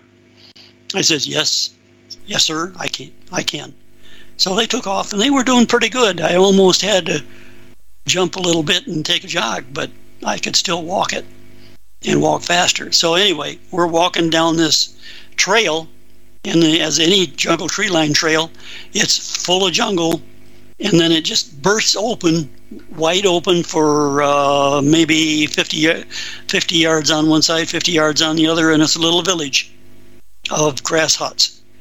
And then it closes right back down in the jungle, and you're going through the jungle and open up again and then close back down. And well, the only thing that was there, which was normal, was old men and women and children. No young aged men visible at the time. They were not mustering to go on an operation. The only thing that probably saved my life, other than God, well, it was God that chose it to be that way. It was their downtime day, and during a downtime day, they hide all of their weapons and have them stashed away in a secure place, and they cannot go back and pick them up unless they get permission from their commander, and the commander won't give the commission unless he's requested. And of course, he's not going to be around at that particular location, more than likely. On we go, and I look at these guys, and they're glowering at me. I have never seen eyes filled with so much hatred for me that I could spit on it, and it would sizzle. And so here we are. I'm thinking to myself, man, if looks could kill, these guys would kill me. Little to know that that's exactly what they would do if they could. So I'm fat, dumb, and happy, walking along, noticing all this stuff. We get through we had to go through about 1,000 yards or more.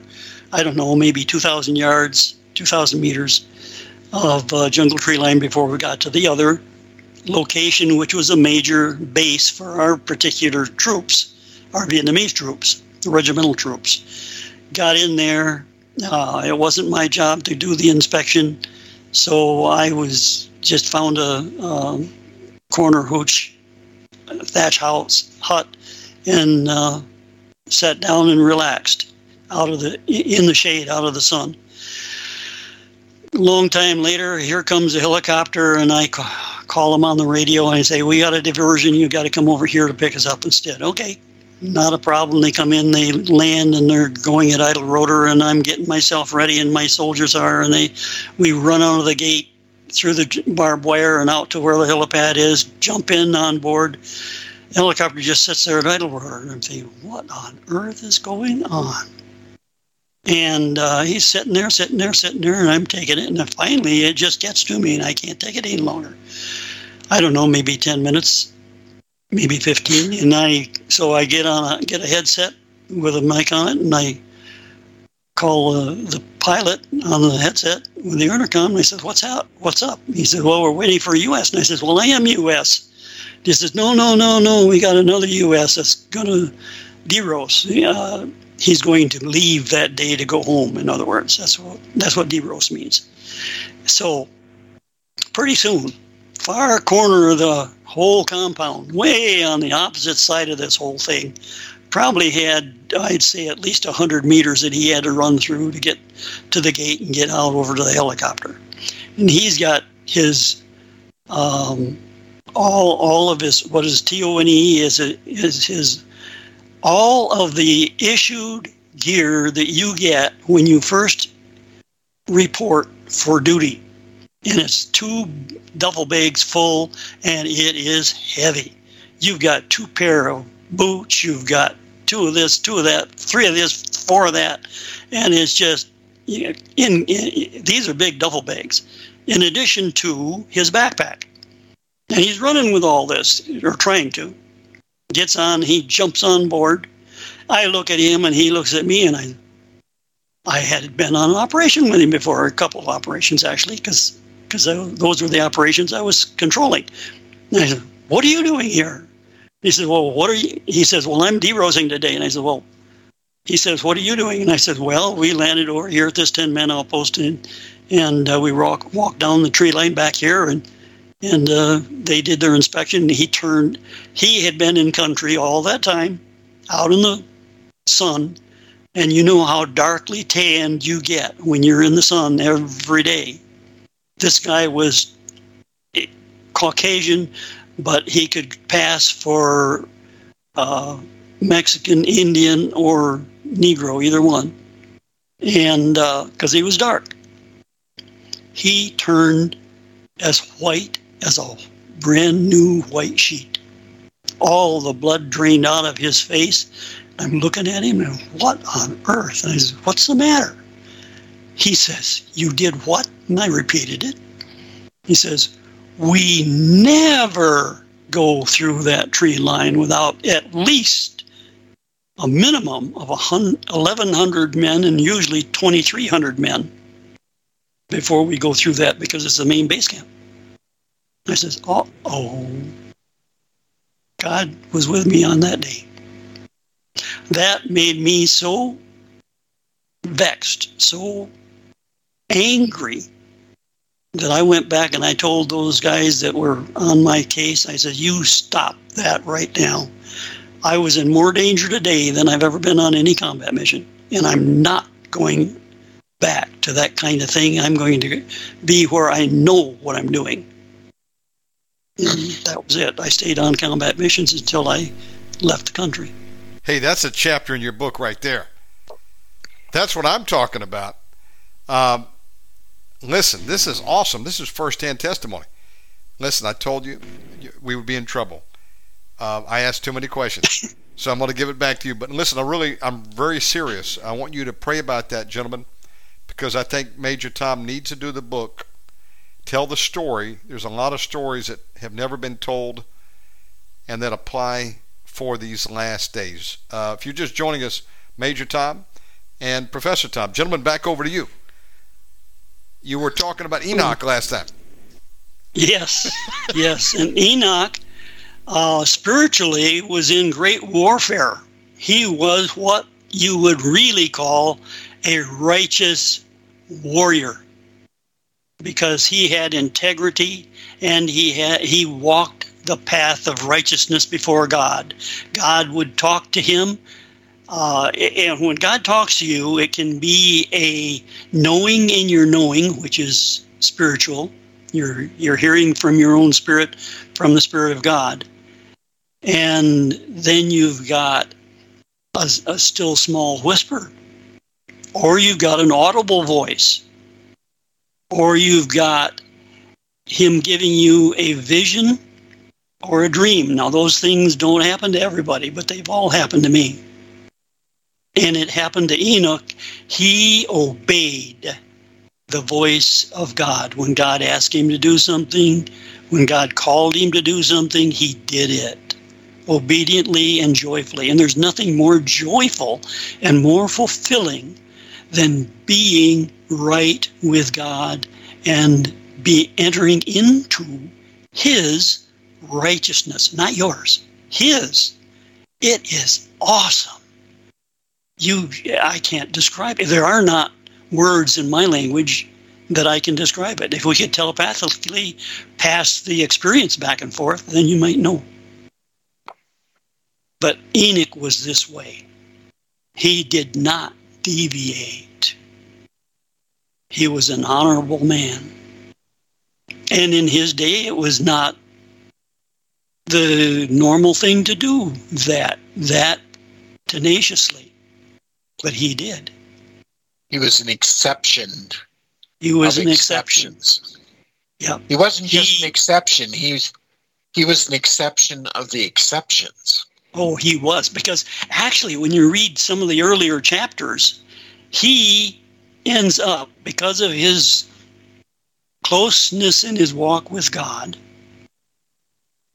that he actually entered into the other realm. He passed through the veil and went into heaven and was an instructor, a teacher in heaven to the heavenly host.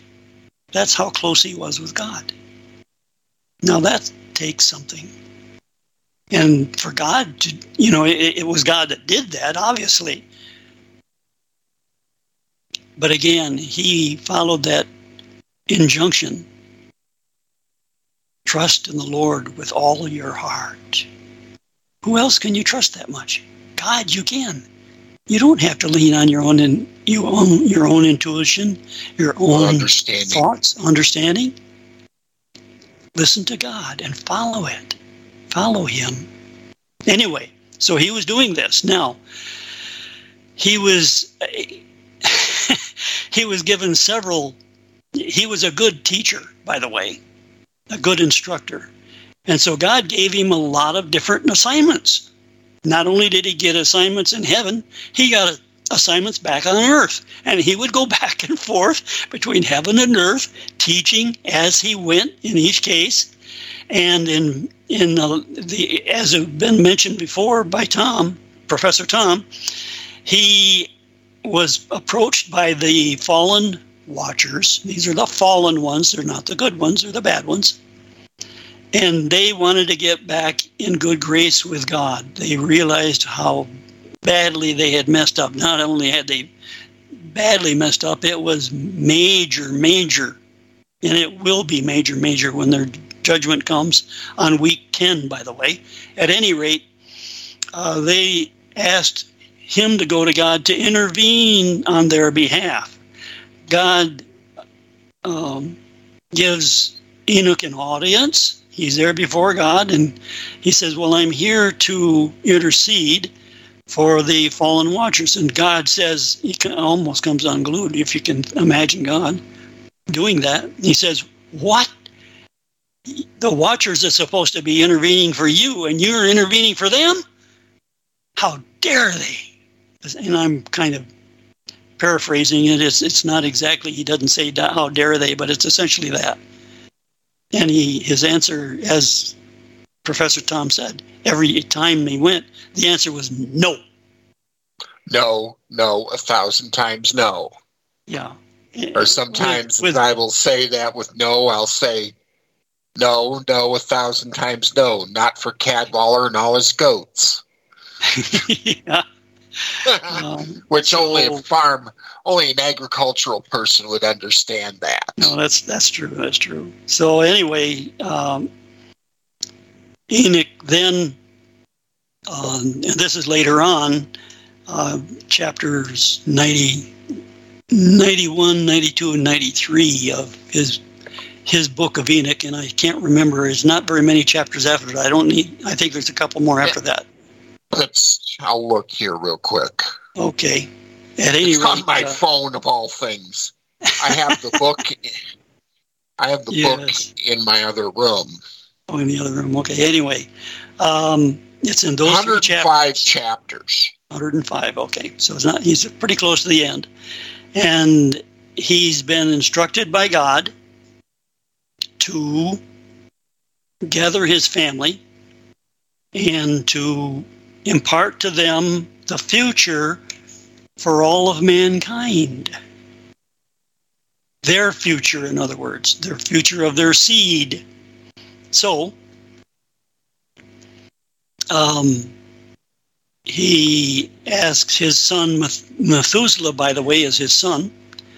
And he goes to Methuselah and he says, Methuselah, get your children and your wife's children, your wife's family, and gather them together, and then get your mother's family and get them together. That means all of his aunts, uncles, cousins, nieces, and nephews. And meet, because I have been called by the voice of God, and I have been anointed to tell you what is going to happen for all of mankind. He didn't say all of mankind, but I'm going to say all of mankind. He says, to you, meaning your family, your progeny, in the future, for all of the future. And so he proceeds to begin to unfold his information, and he starts out. Read it here. I'll read it to you here. It's in Enoch 91. We'll start with the verse 1. Mm-hmm. And now, my son Methuselah, call to me your brethren, and assemble for me all the children of your mother. For a voice calls me, and the Holy Spirit is poured out upon me, that I may show you everything which shall happen to you forever. So he's going to go big time. This is an apocalypse type event we're talking about. Then Methuselah went and called to him all his brethren, and assembled his kindred, and conversing with all his children in truth, said, Hear, my children, every word of your father, and listen in uprightness to the voice of my mouth. For I would gain your attention while I address you. My beloved, be attached to integrity and walk in it.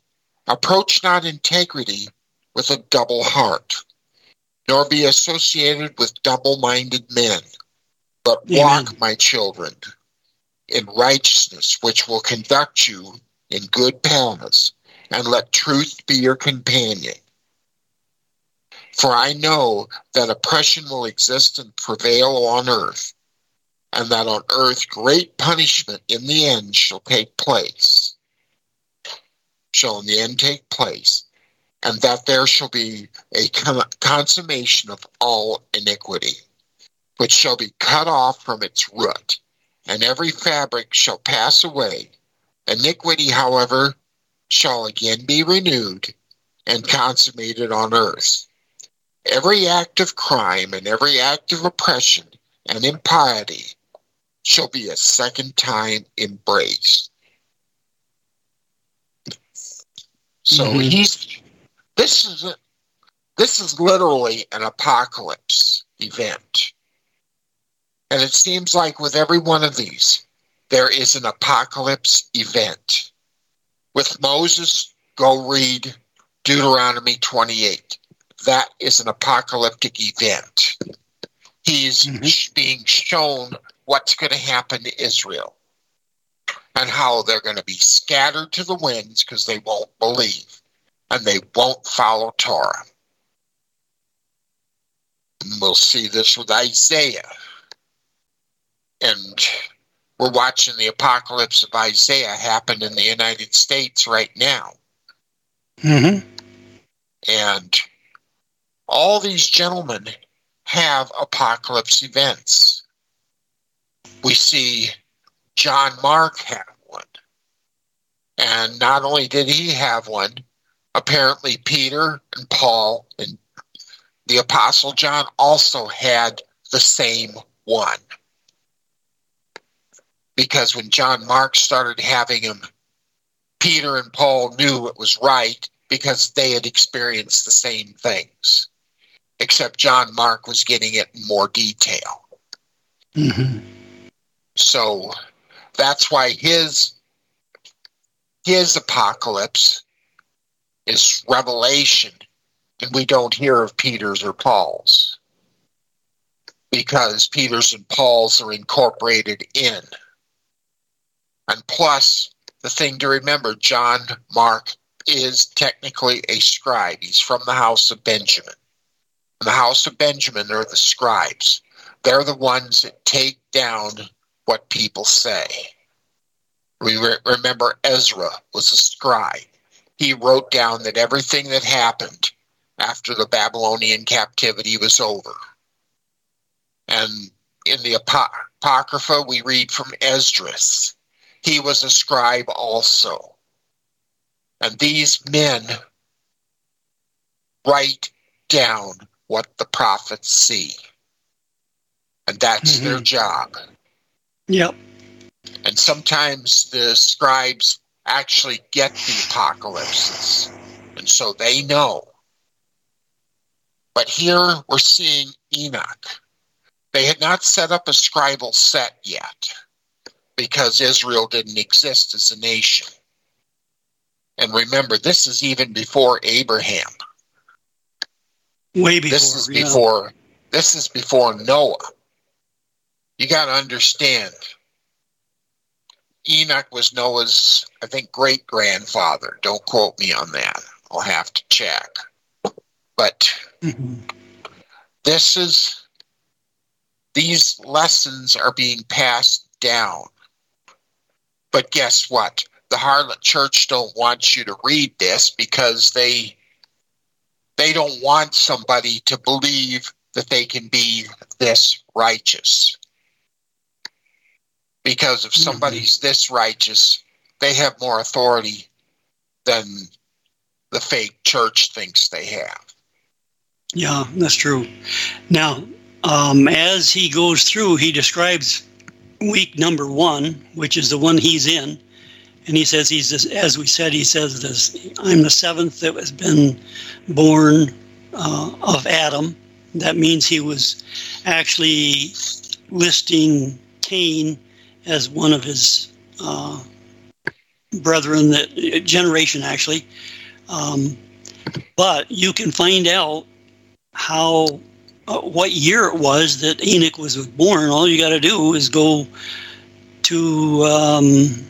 it's in chapter 93, verse 4.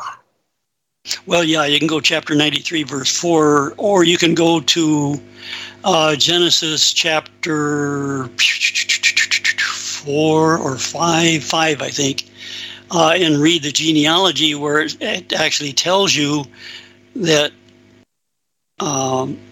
Adam lived 120 years. No, I'm sorry, 130 years. It says Adam lived 130 years and then begat Seth. And Enoch comes from the line of Seth. So then you just follow Seth. And the Bible gives you very conveniently the genealogy and the lineage right there. And you just take the years that it took. How many years was it that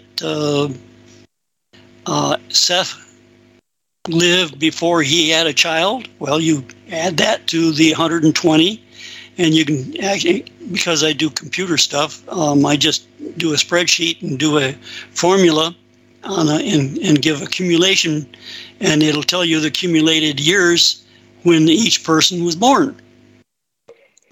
Which also you can do to find out when the flood was. And the flood, some people say 1320, that's one of the acceptable years that the flood happened from the time of Adam. However, if you follow the genealogy and do the accurate counting, it was 1656 years from the time Adam was created to the time of the flood. I'll tell you that right now. That's my calculation. You can argue with me all day long, but you can read the same numbers that I read, and that's what you're going to come up with. So then it says the flood will take place, and in the second epic, second millennial epic, second 1,000 years, in other words. And as Enoch labels it, he calls these epics weeks. So week 1 was 1,000 years, week 2 was 1,000 years, and at the year mark, 1656 year, is when the flood happened. Then you can continue on from that week to go to the third week. And in week 3, it says afterwards, and this is the scripture that's saying this, afterwards in the third week, during its completion. Now remember, completion, that means the end of it. A man of the plant of righteous judgment. Now that's a title. Shall be selected. Should be selected. Yeah, see, now there's a problem with my eyes. I still can't focus well enough to make a difference between selected and decreed until I look at it again. Anyway, my eyes are healing, and it's a wonderful thing for that. And after him, the plant of righteousness. Now that's a title. Shall come forever. Okay, now that tells you exactly who that plant of righteousness is going to be. It doesn't tell you when it's going to be, but it tells you that it's going to happen forever. It's talking about Jesus right there. Okay? So it's the selection of Abraham. That's the righteous judgment. The plant of righteous judgment is talking about Abraham himself. So one of the interesting things is it includes not only righteousness, but it includes justice or judgment. So one of the other things that doesn't come out real clear in the Genesis account is that when Abraham was called, it was also because he was able to rightly judge things correctly as God would have it judged. He had the mind of God, in other words. And that's what we want to seek and desire most of all, is to have the mind of God, to, as it says in Psalms, I think 27, I think it's 27 verse 8, but no, it can't be that. 28 verse 7, but it's right in that area where the scripture says, the Lord said to me, seek ye my face, and in my heart, and I would add, joyfully, I will seek your face, O Lord. Psalm 27:8. Okay, Psalms 27:8. What a wonderful thing. God is actually calling us to meet him face to face. So don't take this scribal rabbi garbage that says you can't meet with God. God wants us to meet with him. That's one of the problems. In fact, that lie of teaching comes from the devil. It doesn't come from God. God wants us to meet him. He wants to have a relationship. Why do you think he made mankind? He didn't make him to put him up on the shelf.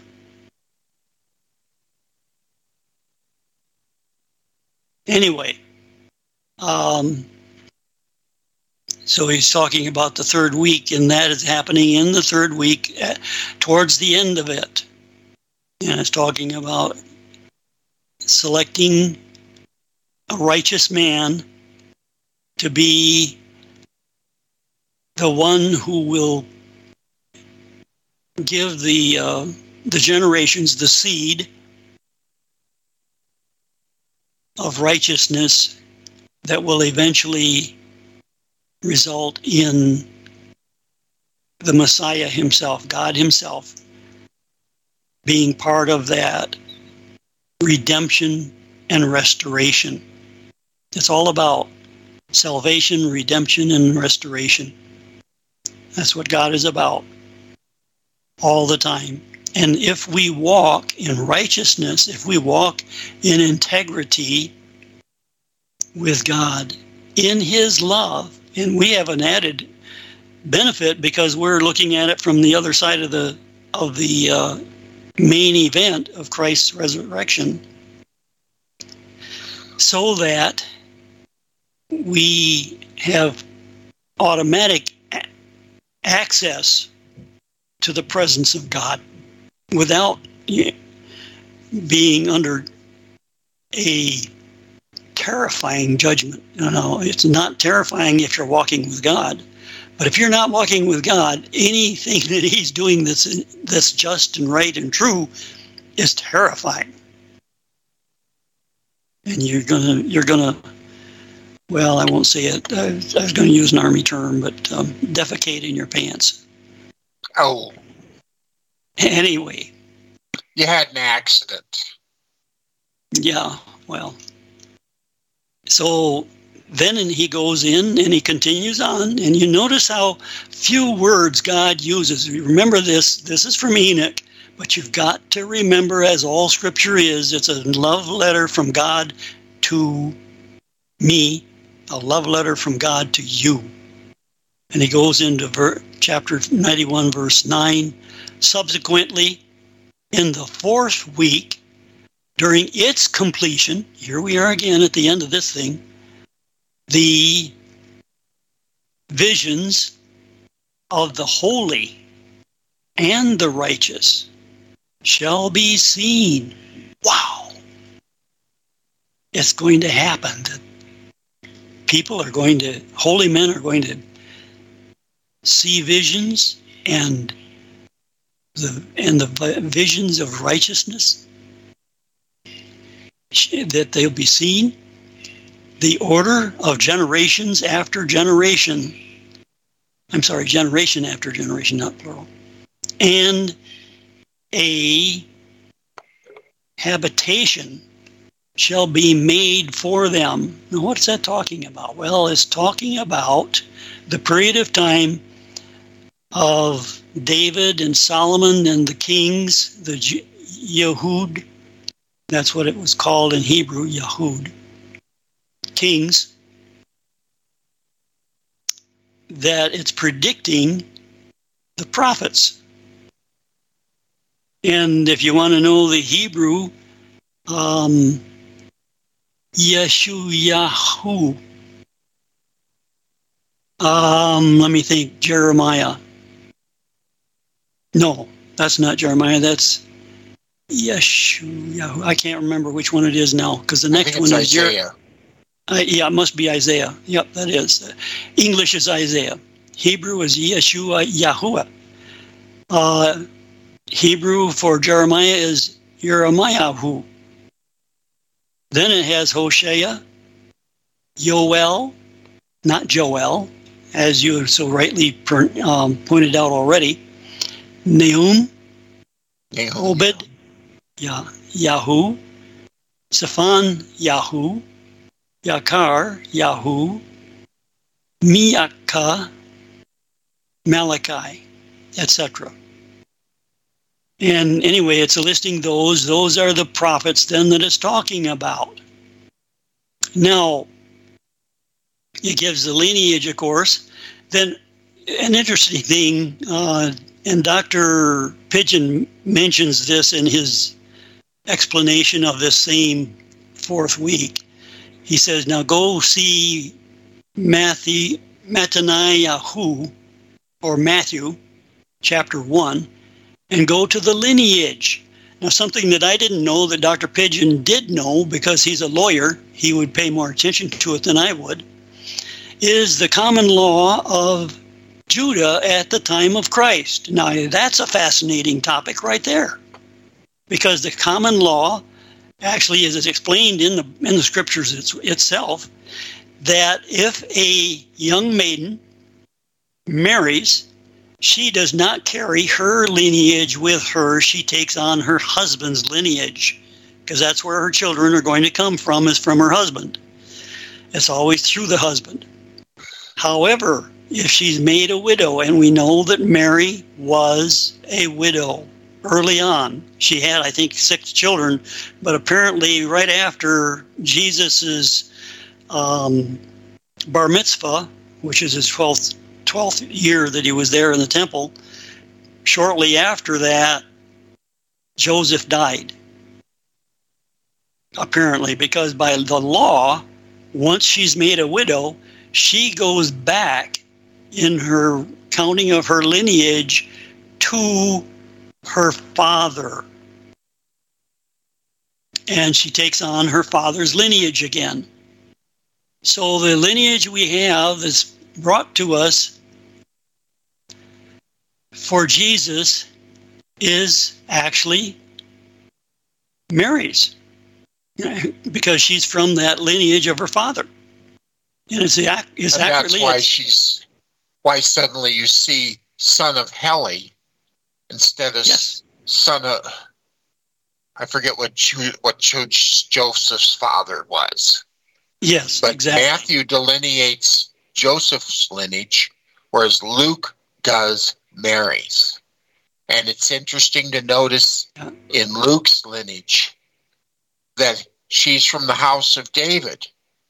Yes. But David's house goes through Nathan, his next son from Adam. And there's a reason for that. Because Solomon's house was corrupted by Jeconiah. You go to Jeremiah 20 and 23, you see where Jeconiah's house has been cursed. Mm-hmm. Mm-hmm. And nobody so it can't come from that. So when all these guys, including the royal families, claim that they have a right to sit on the Israelite throne, no, they don't, because of the curse of Jeremiah. Yep. So now, when you see Prince Charles and all these guys making these claims, and I know Charles fancies himself the Antichrist. He doesn't understand that he doesn't get to make that choice, but he's sure trying to. And the family is sure doing their best job to try to make that seem to be, and it's a perverse thing that they wish. Yeah. Because we've seen this happen with Hitler. We've seen it with Napoleon. You could almost say it was being tried with Prince Metternich. But not too many people know Prince Metternich. And some would say even von Bismarck fancied himself the same way. Yeah, I don't think so. I think von Bismarck was probably one of the best diplomats of history. Mm-hmm. Because he seemed to know when to do things right and when to stay out of wars. Mm-hmm.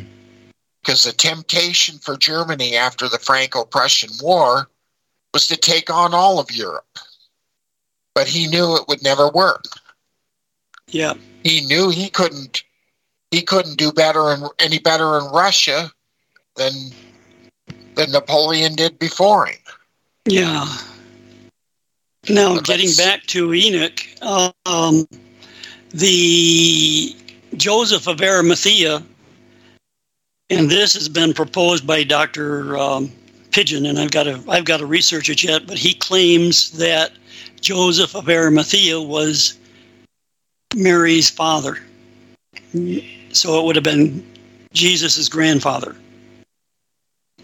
And the reason I think he's coming up with that is because of the extra archaeological information that he's getting from Great Britain, because Joseph of Arimathea actually did go over as with the family of Mary.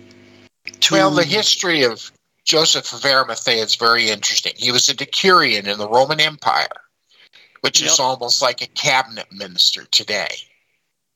And he was an expert in mining. Mm-hmm. That's why he'd been to India. He went to India. He's been to all through Asia, but he's also been up to Great Britain where they have lots of tin mines. And the Romans needed that tin to make their weapons. Well, Joseph of Arimathea, that's why he could walk into Pilate's office and ask for Yahushua's body and get it. Mm-hmm. Because Pilate already knew he was in trouble with the Roman government for letting this thing get as far as it did. So having Joseph of Arimathea come in there, he's going to give the man anything he wants because he knows he's screwed up. And in time, Pilate's going to get banished to Gaul, which we have other terms in the army about people who screw up and where they get to go. But he got sent to one of those places. And guess what? He screwed up there. He just seemed to have this ability or this hardwire in him that he could make some very bad decisions. They sent him to Switzerland to fight the Germans. Well, the Germans surrounded his Roman legion. And when it looked like they were going to get wiped out, he just committed suicide.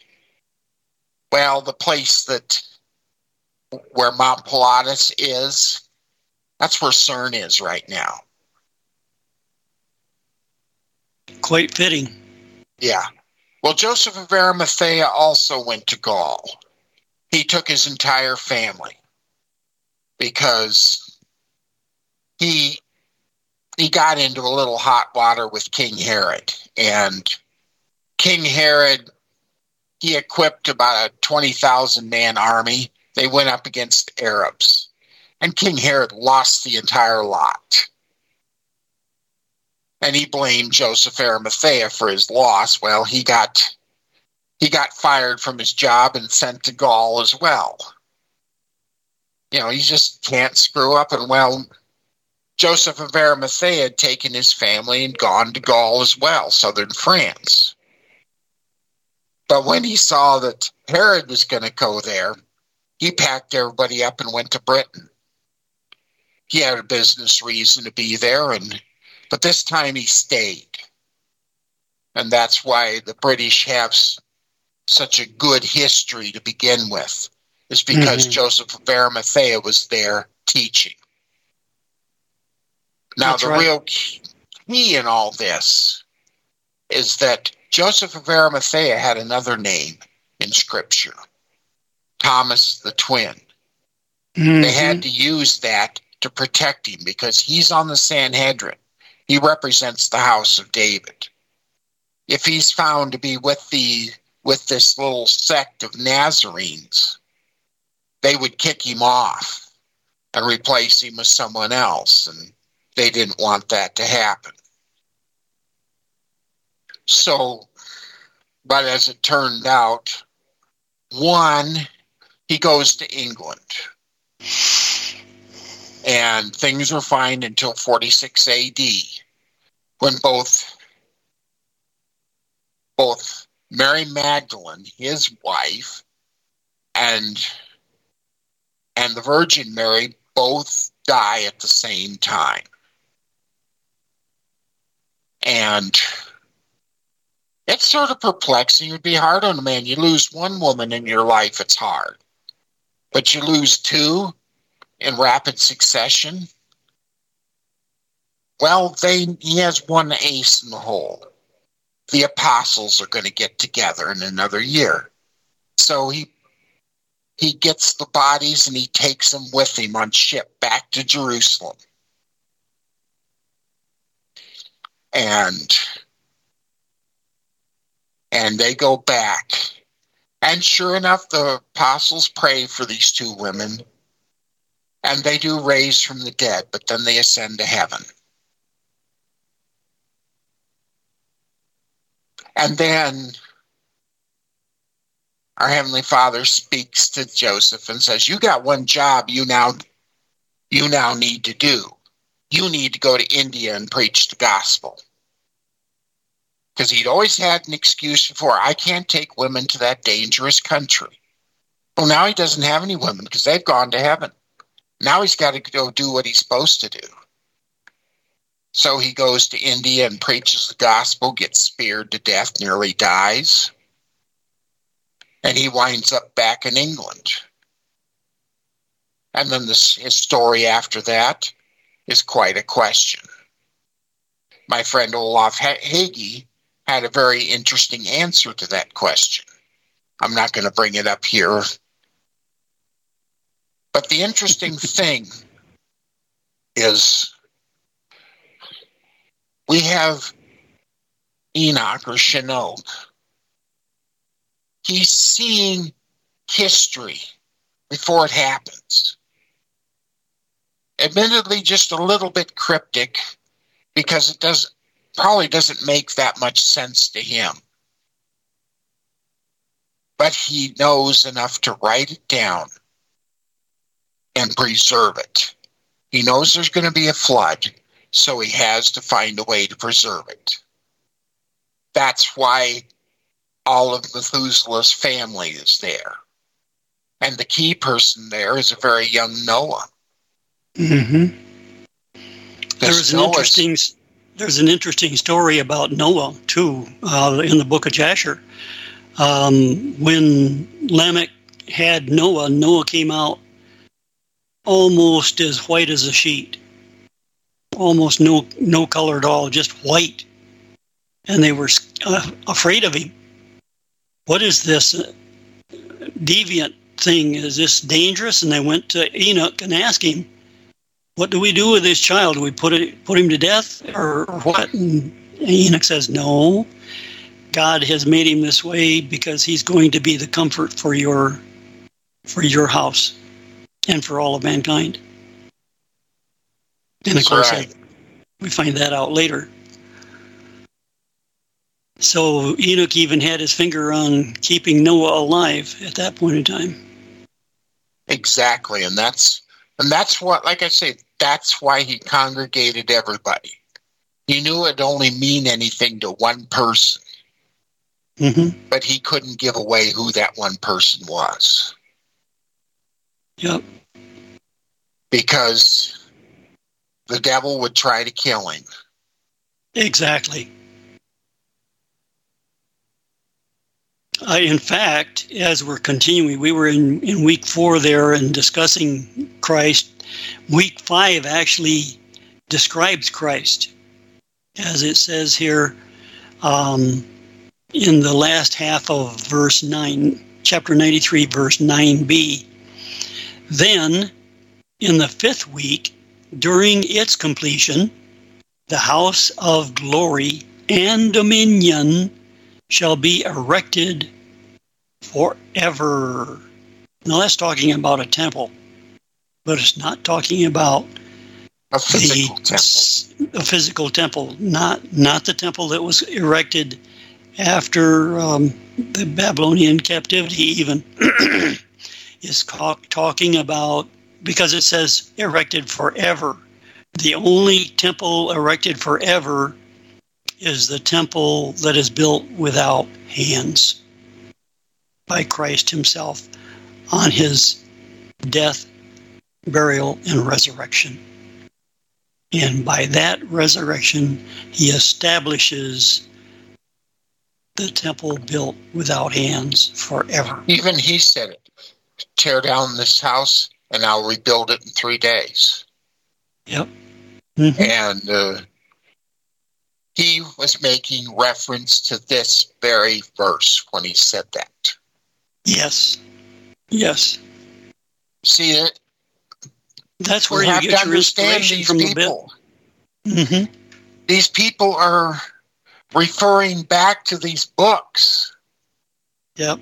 And we don't see it because we've been lied to so many times by people who claim to have spirituality, but we find out they really didn't. All they have is man's initials behind their name, piled higher and deeper, PhD. Yeah, exactly. So here we have the Messiah being referred to immediately, directly when it says erected forever.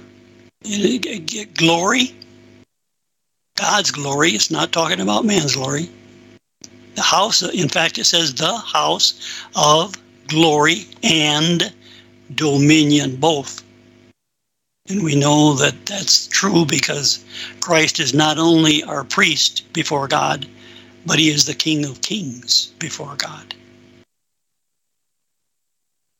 And it is going to be forever, which we've discussed already. So that's exciting. Week 5. Now remember, week 5. Each one of these is 1,000 years. So by this point in time, it's been 5,000 years. And Rome is going to come along, and we've discussed the Roman Church. Well, let me propose that the Roman Church is nothing more than the extension of the government of Rome and its oppression of truth to begin with. Rome would not allow any discoveries, any history that they were aware of to exist that did not comply with the Roman narrative that Rome did it only. Not so.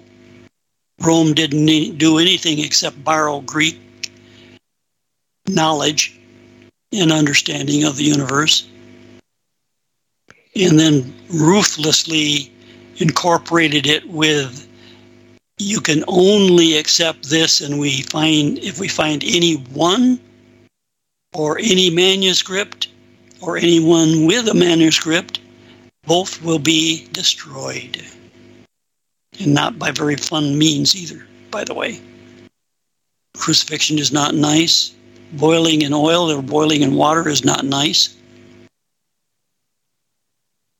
When you look at those kind of deaths, the simple public execution of beheading looks very enticing.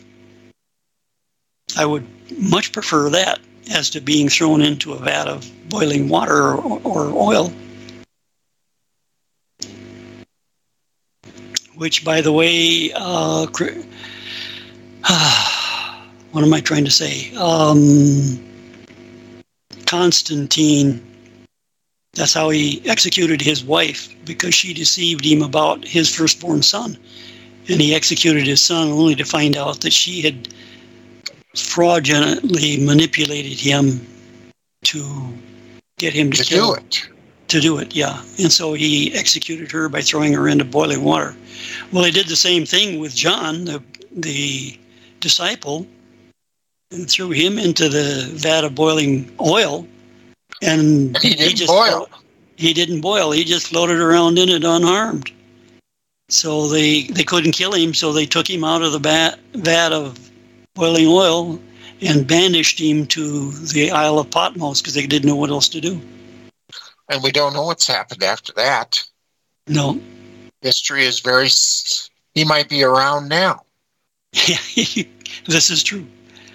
Now, he can't be one of the two witnesses because the condition of the witnesses is that they have to have seen the resurrection and death. Yeah. So he doesn't qualify because he ran away. He wasn't going to be around and get put on one of those crosses. And our Heavenly Father didn't want him to. He wanted him to be a witness to the world. That's which right. he was. So I'm not ready to throw rocks at him for that. No. Continuing on, week 6. This is 93, verse 10 and 11. After that, in the 6th week, all they that are in its... Okay, thanks. After that, in the 6th week, all those who are in it shall be darkened, and the hearts of all them shall be forgetful of wisdom. And in it shall a man arise and come forth. And during its completion, he shall burn the house of dominion with fire, and all the race of the elect root shall be dispersed. And so we're going to see the Israelites scattered to the nations, just as Moses told us in Deuteronomy 28 and other places. Leviticus 26 too. That he was going to disperse the elect. Yep. And that happened after the fall of the two temples. Because remember, we had the first temple collapse in 70 AD. Then we had a second temple collapse at the end of the Bar Kokhba revolt. in 135 AD. And that dispersed everybody. In fact, Jews for a long time were forbidden to go to Jerusalem, and if they did, they were killed. And what did the Romans do to the Temple Mount? They erected a temple of Jupiter on the site. Yep. Yeah. Now, the interesting thing about it is it's talking about a darkness. And as we can see in history, well, to begin with, in 68 A.D., Jerusalem was surrounded by the legions of Rome. Now, when a army comes in to do siege, they have to set up their camps around the site first. Then they have to erect their siege wall and all this kind of stuff, and bring in their siege engines and stuff that they used in those days. Well, as soon as the troops came and surrounded, what does the scripture say from Matthew 24 and Mark 13 and Luke 21? When Jesus said, when you see Jerusalem surrounded and compassed by armies. Compassed by armies, in other words, surrounded, don't go back into your house, flee now. It was urgent. You could get through the lines because the lines hadn't been formed yet, but you only had a few minutes or hours to do that. So all of the worshipers of Yahuwah as the way, that's what they were called in those days, in that location. They weren't called Christians yet.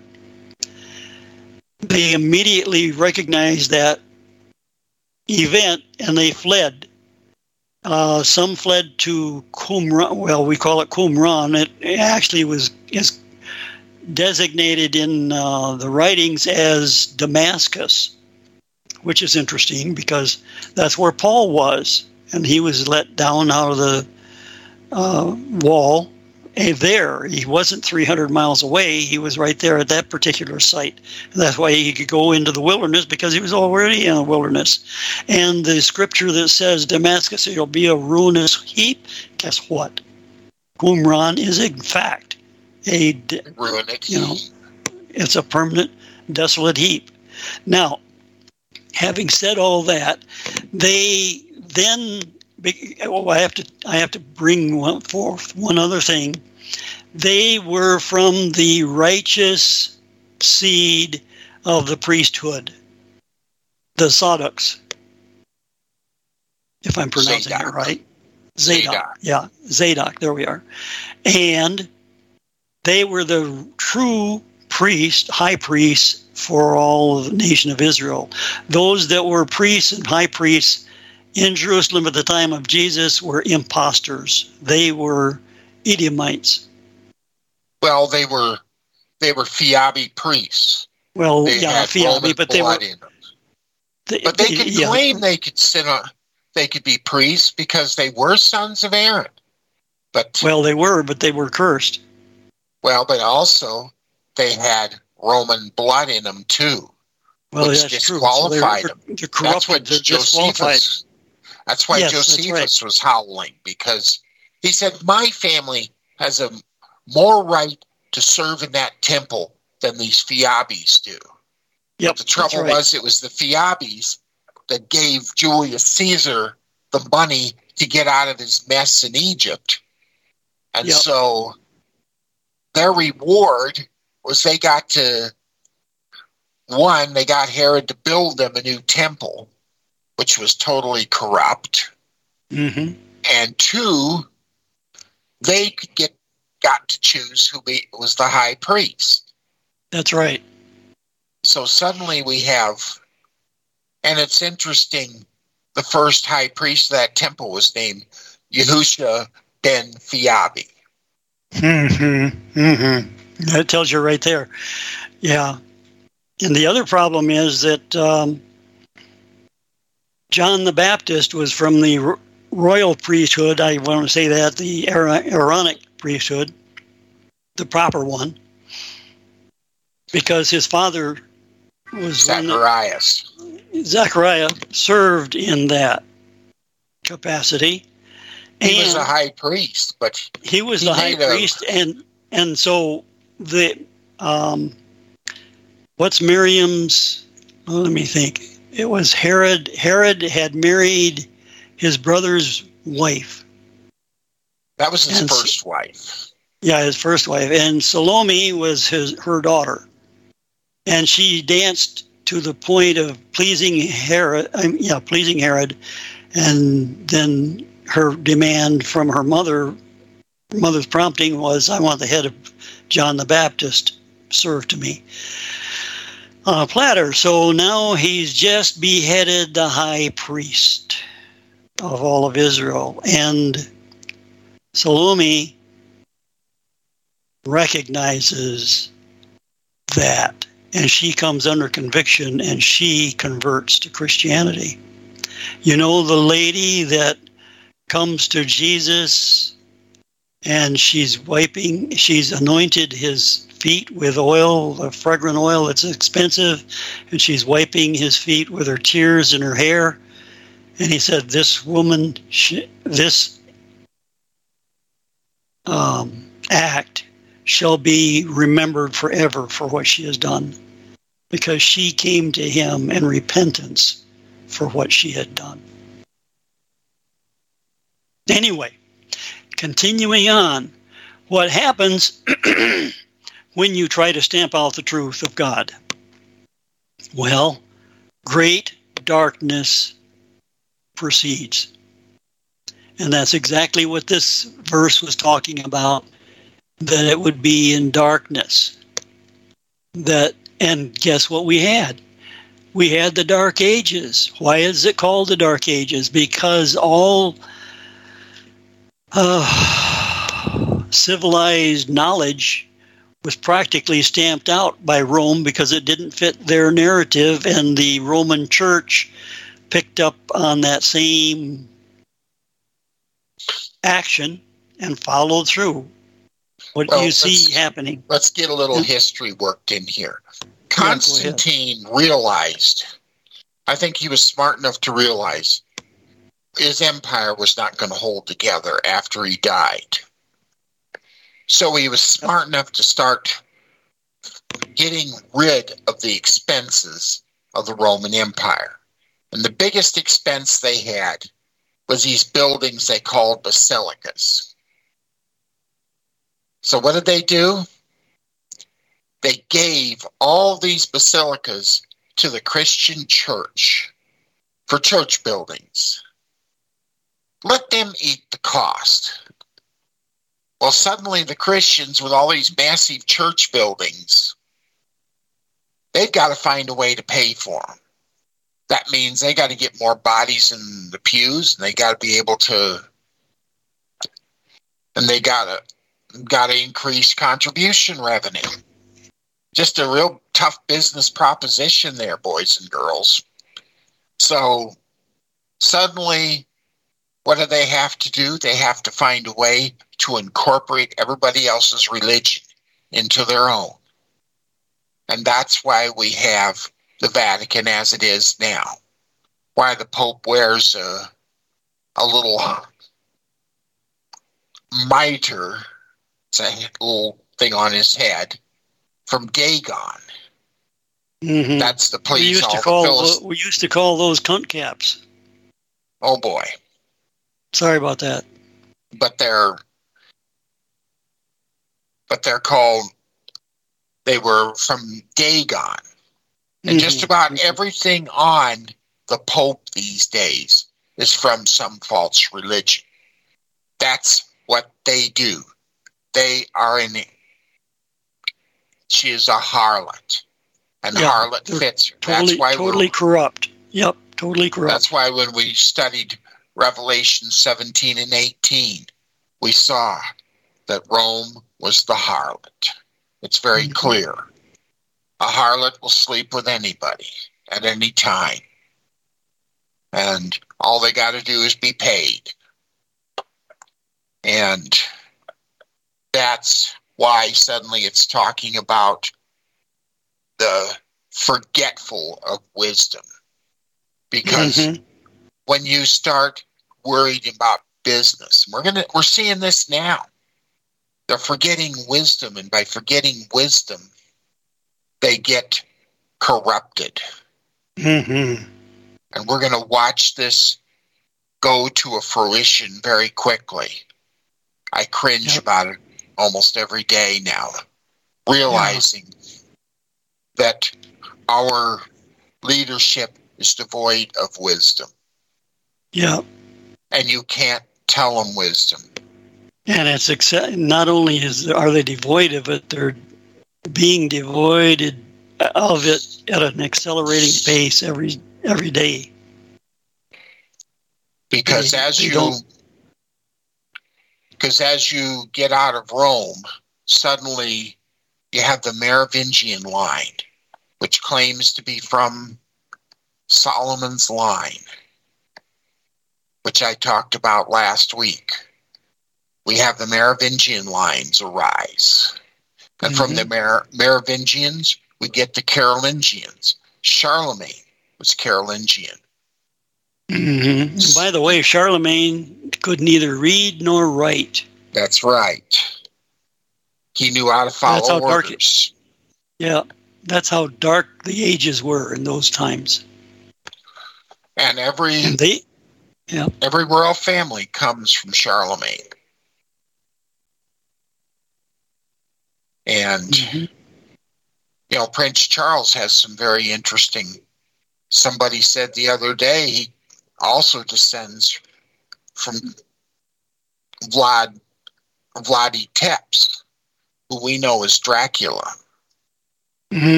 So we know there's a darkness there. And it's in all of them because they've got the Jeconiah curse running through their line. And that's why they fancy themselves as being the Antichrist. But what they don't understand is it takes all 7 royal families to gain the power they need. One can't be ruling over the others. They all have to have to rule together. Then they become a beast. And that's what we're going to see in the next few years. Yeah. And I know some people are really think King Charles is the Antichrist. But one, he's too old, and two, what would happen where you're at, St. Vincent and the Grenadines? If the Nazis were going to come invade St. Vincent's, who would you call on for defense? Who would you be picking up the phone to? You call King Charles, is he going to be able to help you? You call Southcom, U.S. Army. That's not going to be very good either. Not in today's world. So, but that's who's supposed to be the ones that are supposed to be protecting you. Yeah, they used to. They actually had organized military raids here to wipe out the prolific crops of marijuana. But that hasn't happened for the last 20 years now. Anyway, that really brings us right up to from the Dark Ages. Then it brings us up to week 7, which is the week we are in. Yes. It says afterwards, in the 7th week, a perverse, boy, is that ever sure, generation shall arise. It's no understatement. No, abundant shall be its deeds, and all its deeds perverse. During its completion, which is where we are now, we're the last generation of it, the righteous shall be released. Selected. From the everlasting plant of righteousness, and to them shall be given you read this before, the sevenfold doctrine of his whole creation. In other words, God has ordained that mankind shall only rule on earth for 7,000 years, 7 epochs. Yeah, I think the 1,000 is sort of a misnomer, because one of the things, when you go back to the time of Noah, the days were 360. That's true. We've had a few things happen so that... You've had Joshua's interruption. You've had... the plagues. You've had the... Yeah. You had the Exodus. That disrupted everything. Because every time Olaf Hagee's Typhon shows up, everything gets adjusted in the earth, and that's every 4,250 years. And we're fixing to have Typhon come back again, and I wish Olaf was here to explain it. It seemed like he was the only one who had a fix on it, because he could study the stars. He's the only guy I know of who ever lived on a golf course, not so he could play golf, but so he could look at the stars. Because at night, there's no lights around, so you can look through a telescope and see everything. And I don't think the man ever swung a golf club in his life.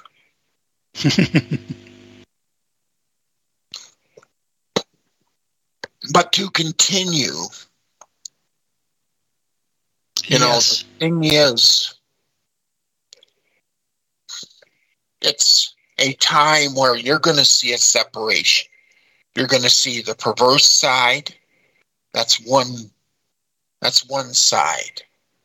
And then you're going to see a righteous side. I don't think there'll be very many in this righteous side. But they're eventually going to have to separate. And when they separate, our Heavenly Father will give them things that nobody else can have.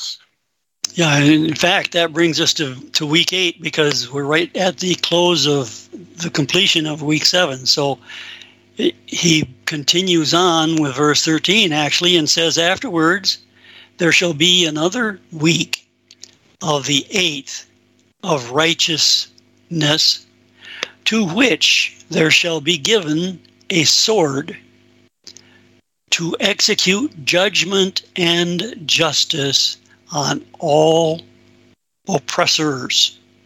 Boy, that can't come any too soon, as far as I'm concerned. Anyway, sinners shall be delivered up unto the hands of the righteous.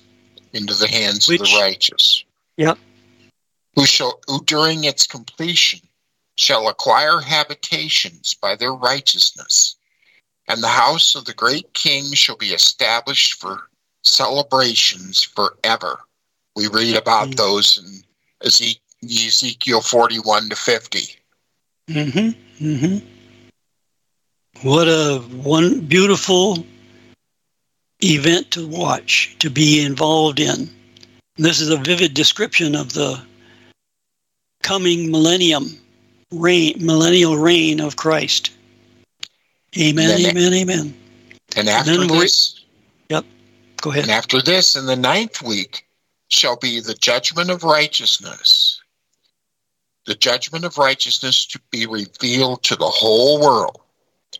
Every work of the wicked shall disappear from the whole earth. The world shall be marked for destruction, and all men shall be on the watch for the path of integrity. Amen. And after this, on the 7th day of the 10th week, there shall be an everlasting judgment, which shall be executed upon the watchers, and a spacious eternal heaven shall spring forth in the midst of the angels. Wow. And the former heaven shall depart and pass away. Dang it, where have I heard that before? I think Peter said that too. Yeah, that's right. And so did verse 20? Revelation? Yeah. The former heaven shall depart and pass away, and a renewed heaven shall appear, and all the celestial powers shine with splendor, with sevenfold splendor forever. Afterwards, likewise, there shall be many weeks, but shall eternally exist in goodness and in righteousness.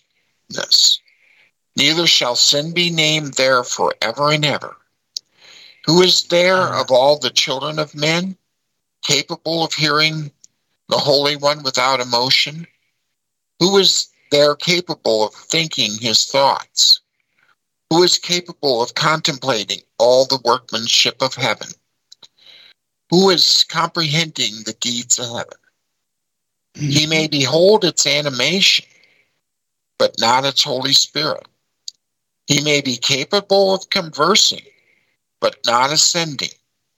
He may see all the boundaries of these things and meditate upon them, but he can make nothing like them. Who of all men is able to understand the breadth and length of the earth? I think Job said that too. By whom have seen the dimensions of all these things? It is every man who is capable of comprehending the extent of heaven and what its elevation is, and by what it is supported. How many are the numbers of the stars, and where all the luminaries remain at rest.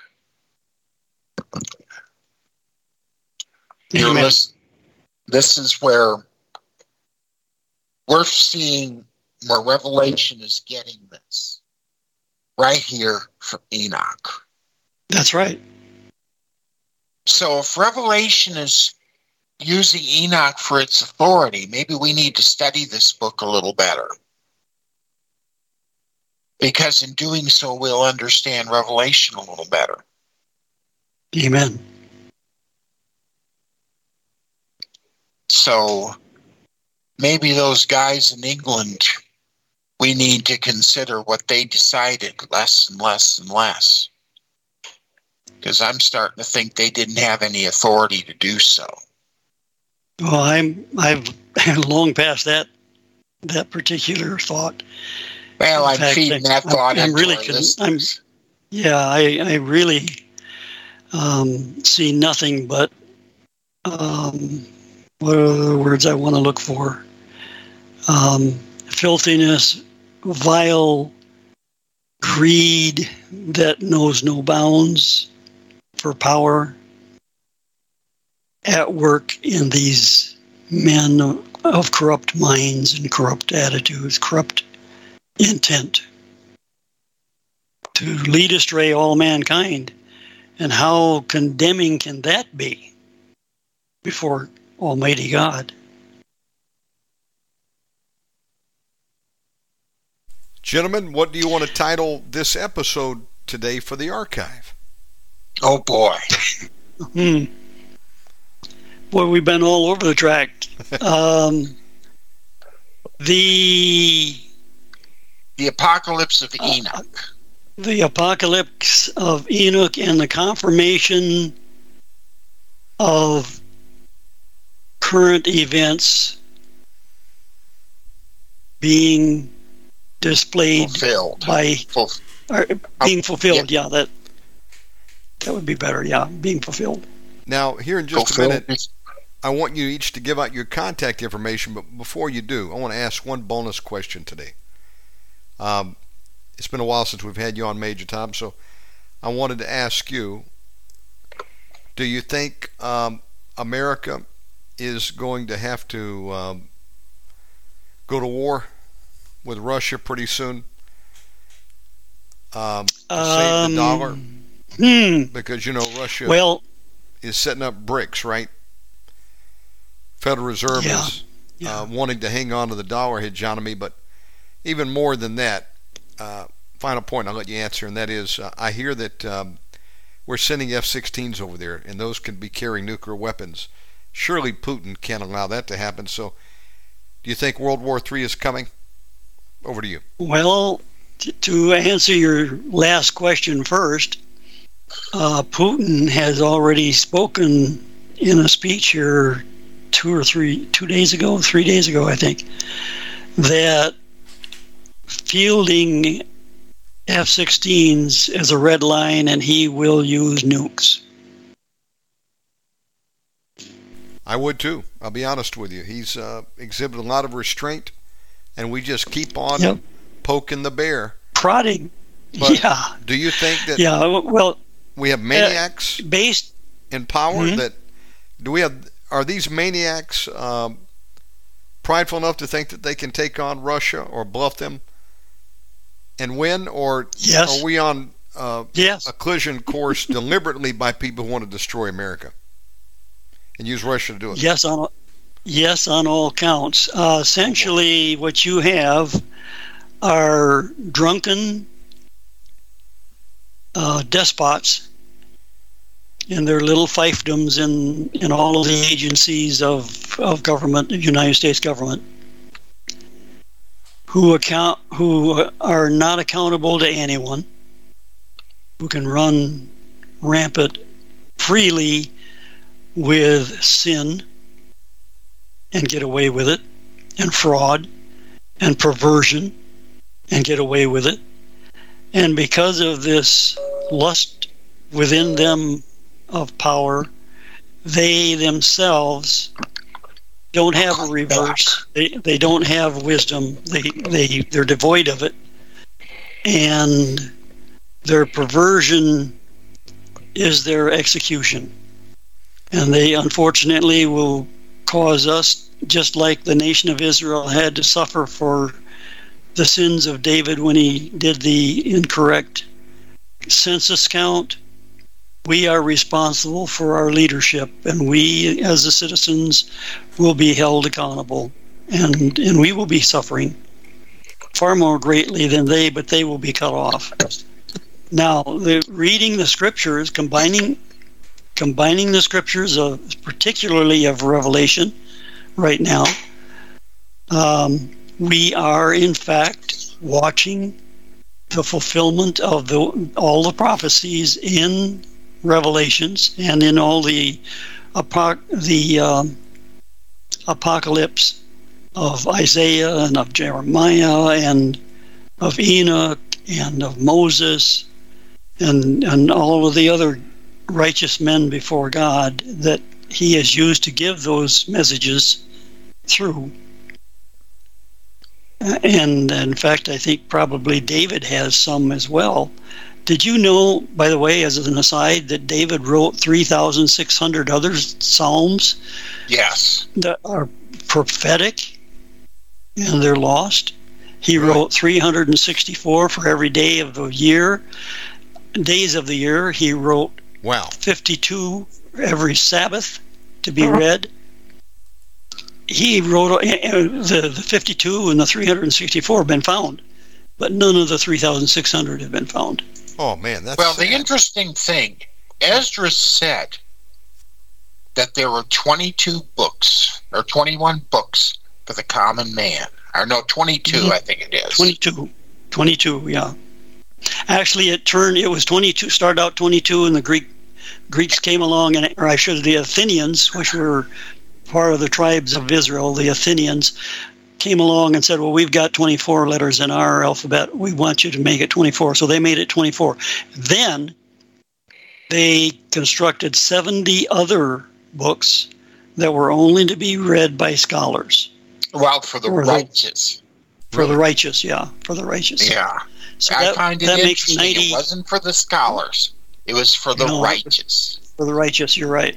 And so that gives you 92, I think, altogether. Well, surely Solomon would have wanted to keep that intact of his dead. Do you think maybe they have that buried under the Temple Mount somewhere? I've heard lots of stories about where those 70 books might be. Wow. I've even heard stories that Shabbat has them. Amazing. That's an amazing story. I hope they don't either. Maybe some clickers got them. Oh, man. Can you imagine? And like I say, we have this man we've mentioned a few times, He's looking for them as we speak. Gentlemen, how much And time? Again, if he gets them, he'll release them and let everybody have a look. How much time do you gentlemen think we have before we see fireworks going off over there in Ukraine? We're talking nuclear fireworks. I've heard prophecies being given that speak, and these are godly men that have been verified as accurate in their proclamations from what they received from God, that sometime in 2024 will be the first nuclear strike on America. Oh boy, God have mercy. And maybe it is His mercy that's going to bring it, because when you're talking about sex changes on children, and all these vile things that are going on, we're not bringing fruits meat for repentance.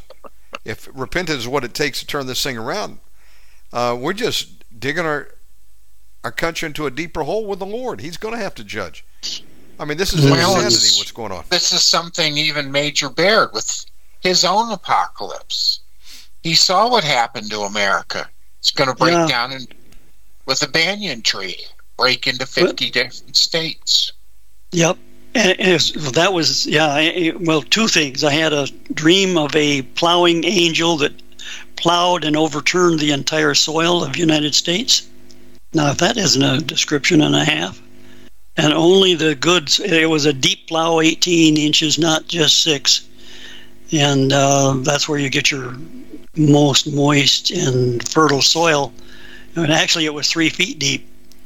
And, wow. That's a deep plow. Really deep plow. And if it's a deep plow like that, you're going to get subsoil. There's everything that's on top is going to be on the bottom. It's going to be gone. Gone. Speaking of deep, I heard that Ukraine is one of the most fertile regions in the world, with topsoil going down maybe 30 feet. Yes. I've been in soil in Michigan that is that deep, and it is really deep, really lush. Wow. So, yes. Just like Iowa, same thing. The black soil of Iowa, it can be a muddy mess. What's the repercussions? You aren't going to move a tank in Iowa in the spring. And I'm not worried about that. I'm worried about when the nukes go off over there. Is that going to destroy the breadbasket of the world? If they contaminate that area, will you ever be able to use it again? You know what I'm saying? Even the depleted uranium is being used right now. Back to you.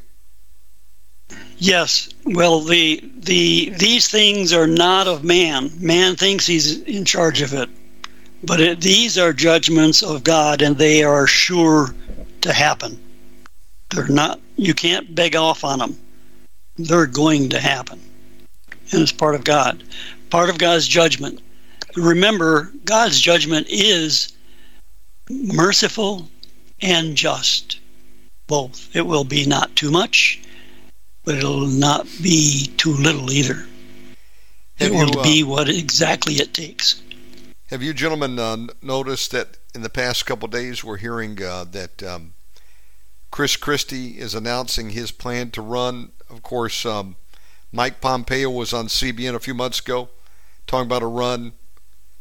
He said he isn't going to do it now. Oh, really? Back up. Well, I don't think these guys have money to bring it to completion anyway, but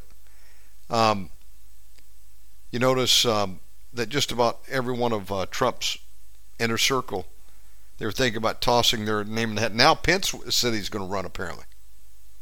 He's not going to get very far. I can see what's going to happen to him when he gets to Iowa. We're in some, it's going to be interesting. JFK, nephew RFK Jr., running on the Democratic ticket. That'll be interesting. Mm-hmm. Mm-hmm. I expect him to turn into a third party. You know, if when it's all said and done, probably Trump will get elected, but it will be in a time of chaos and war. I saw that in a dream here about 3 weeks ago. If he wanted to win, he should team up with RFK Jr. or put DeSantis on the ticket, but I think he's too prideful to do that. All that being said, how could I vote for the guy a third time when he still has never repented for Operation Warp Speed?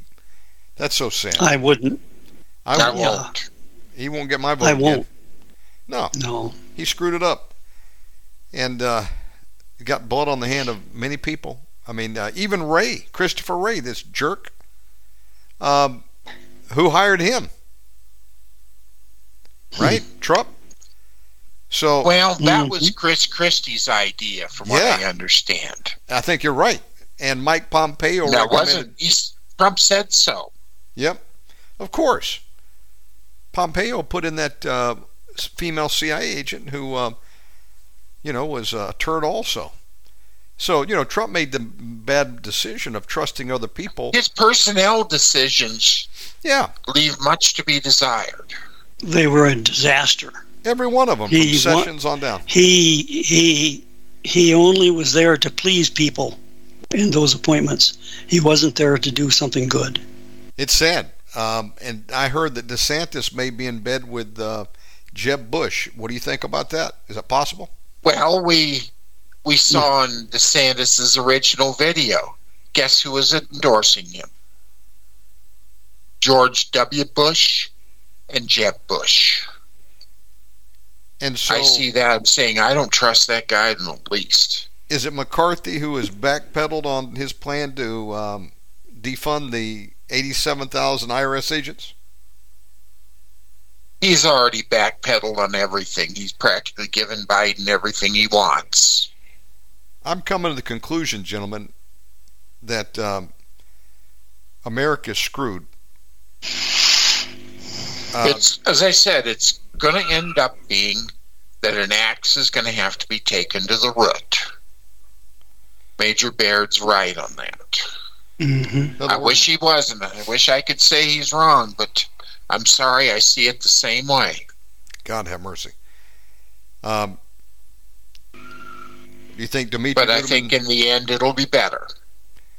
Well, I think we just have to trust our Heavenly Father to realize that what's going to come out at the end is going to be much better. Do you think, though, that we're getting ready to see Dimitri Duduman's vision fulfilled, or is that still some time down the road? No, I think it's coming right now.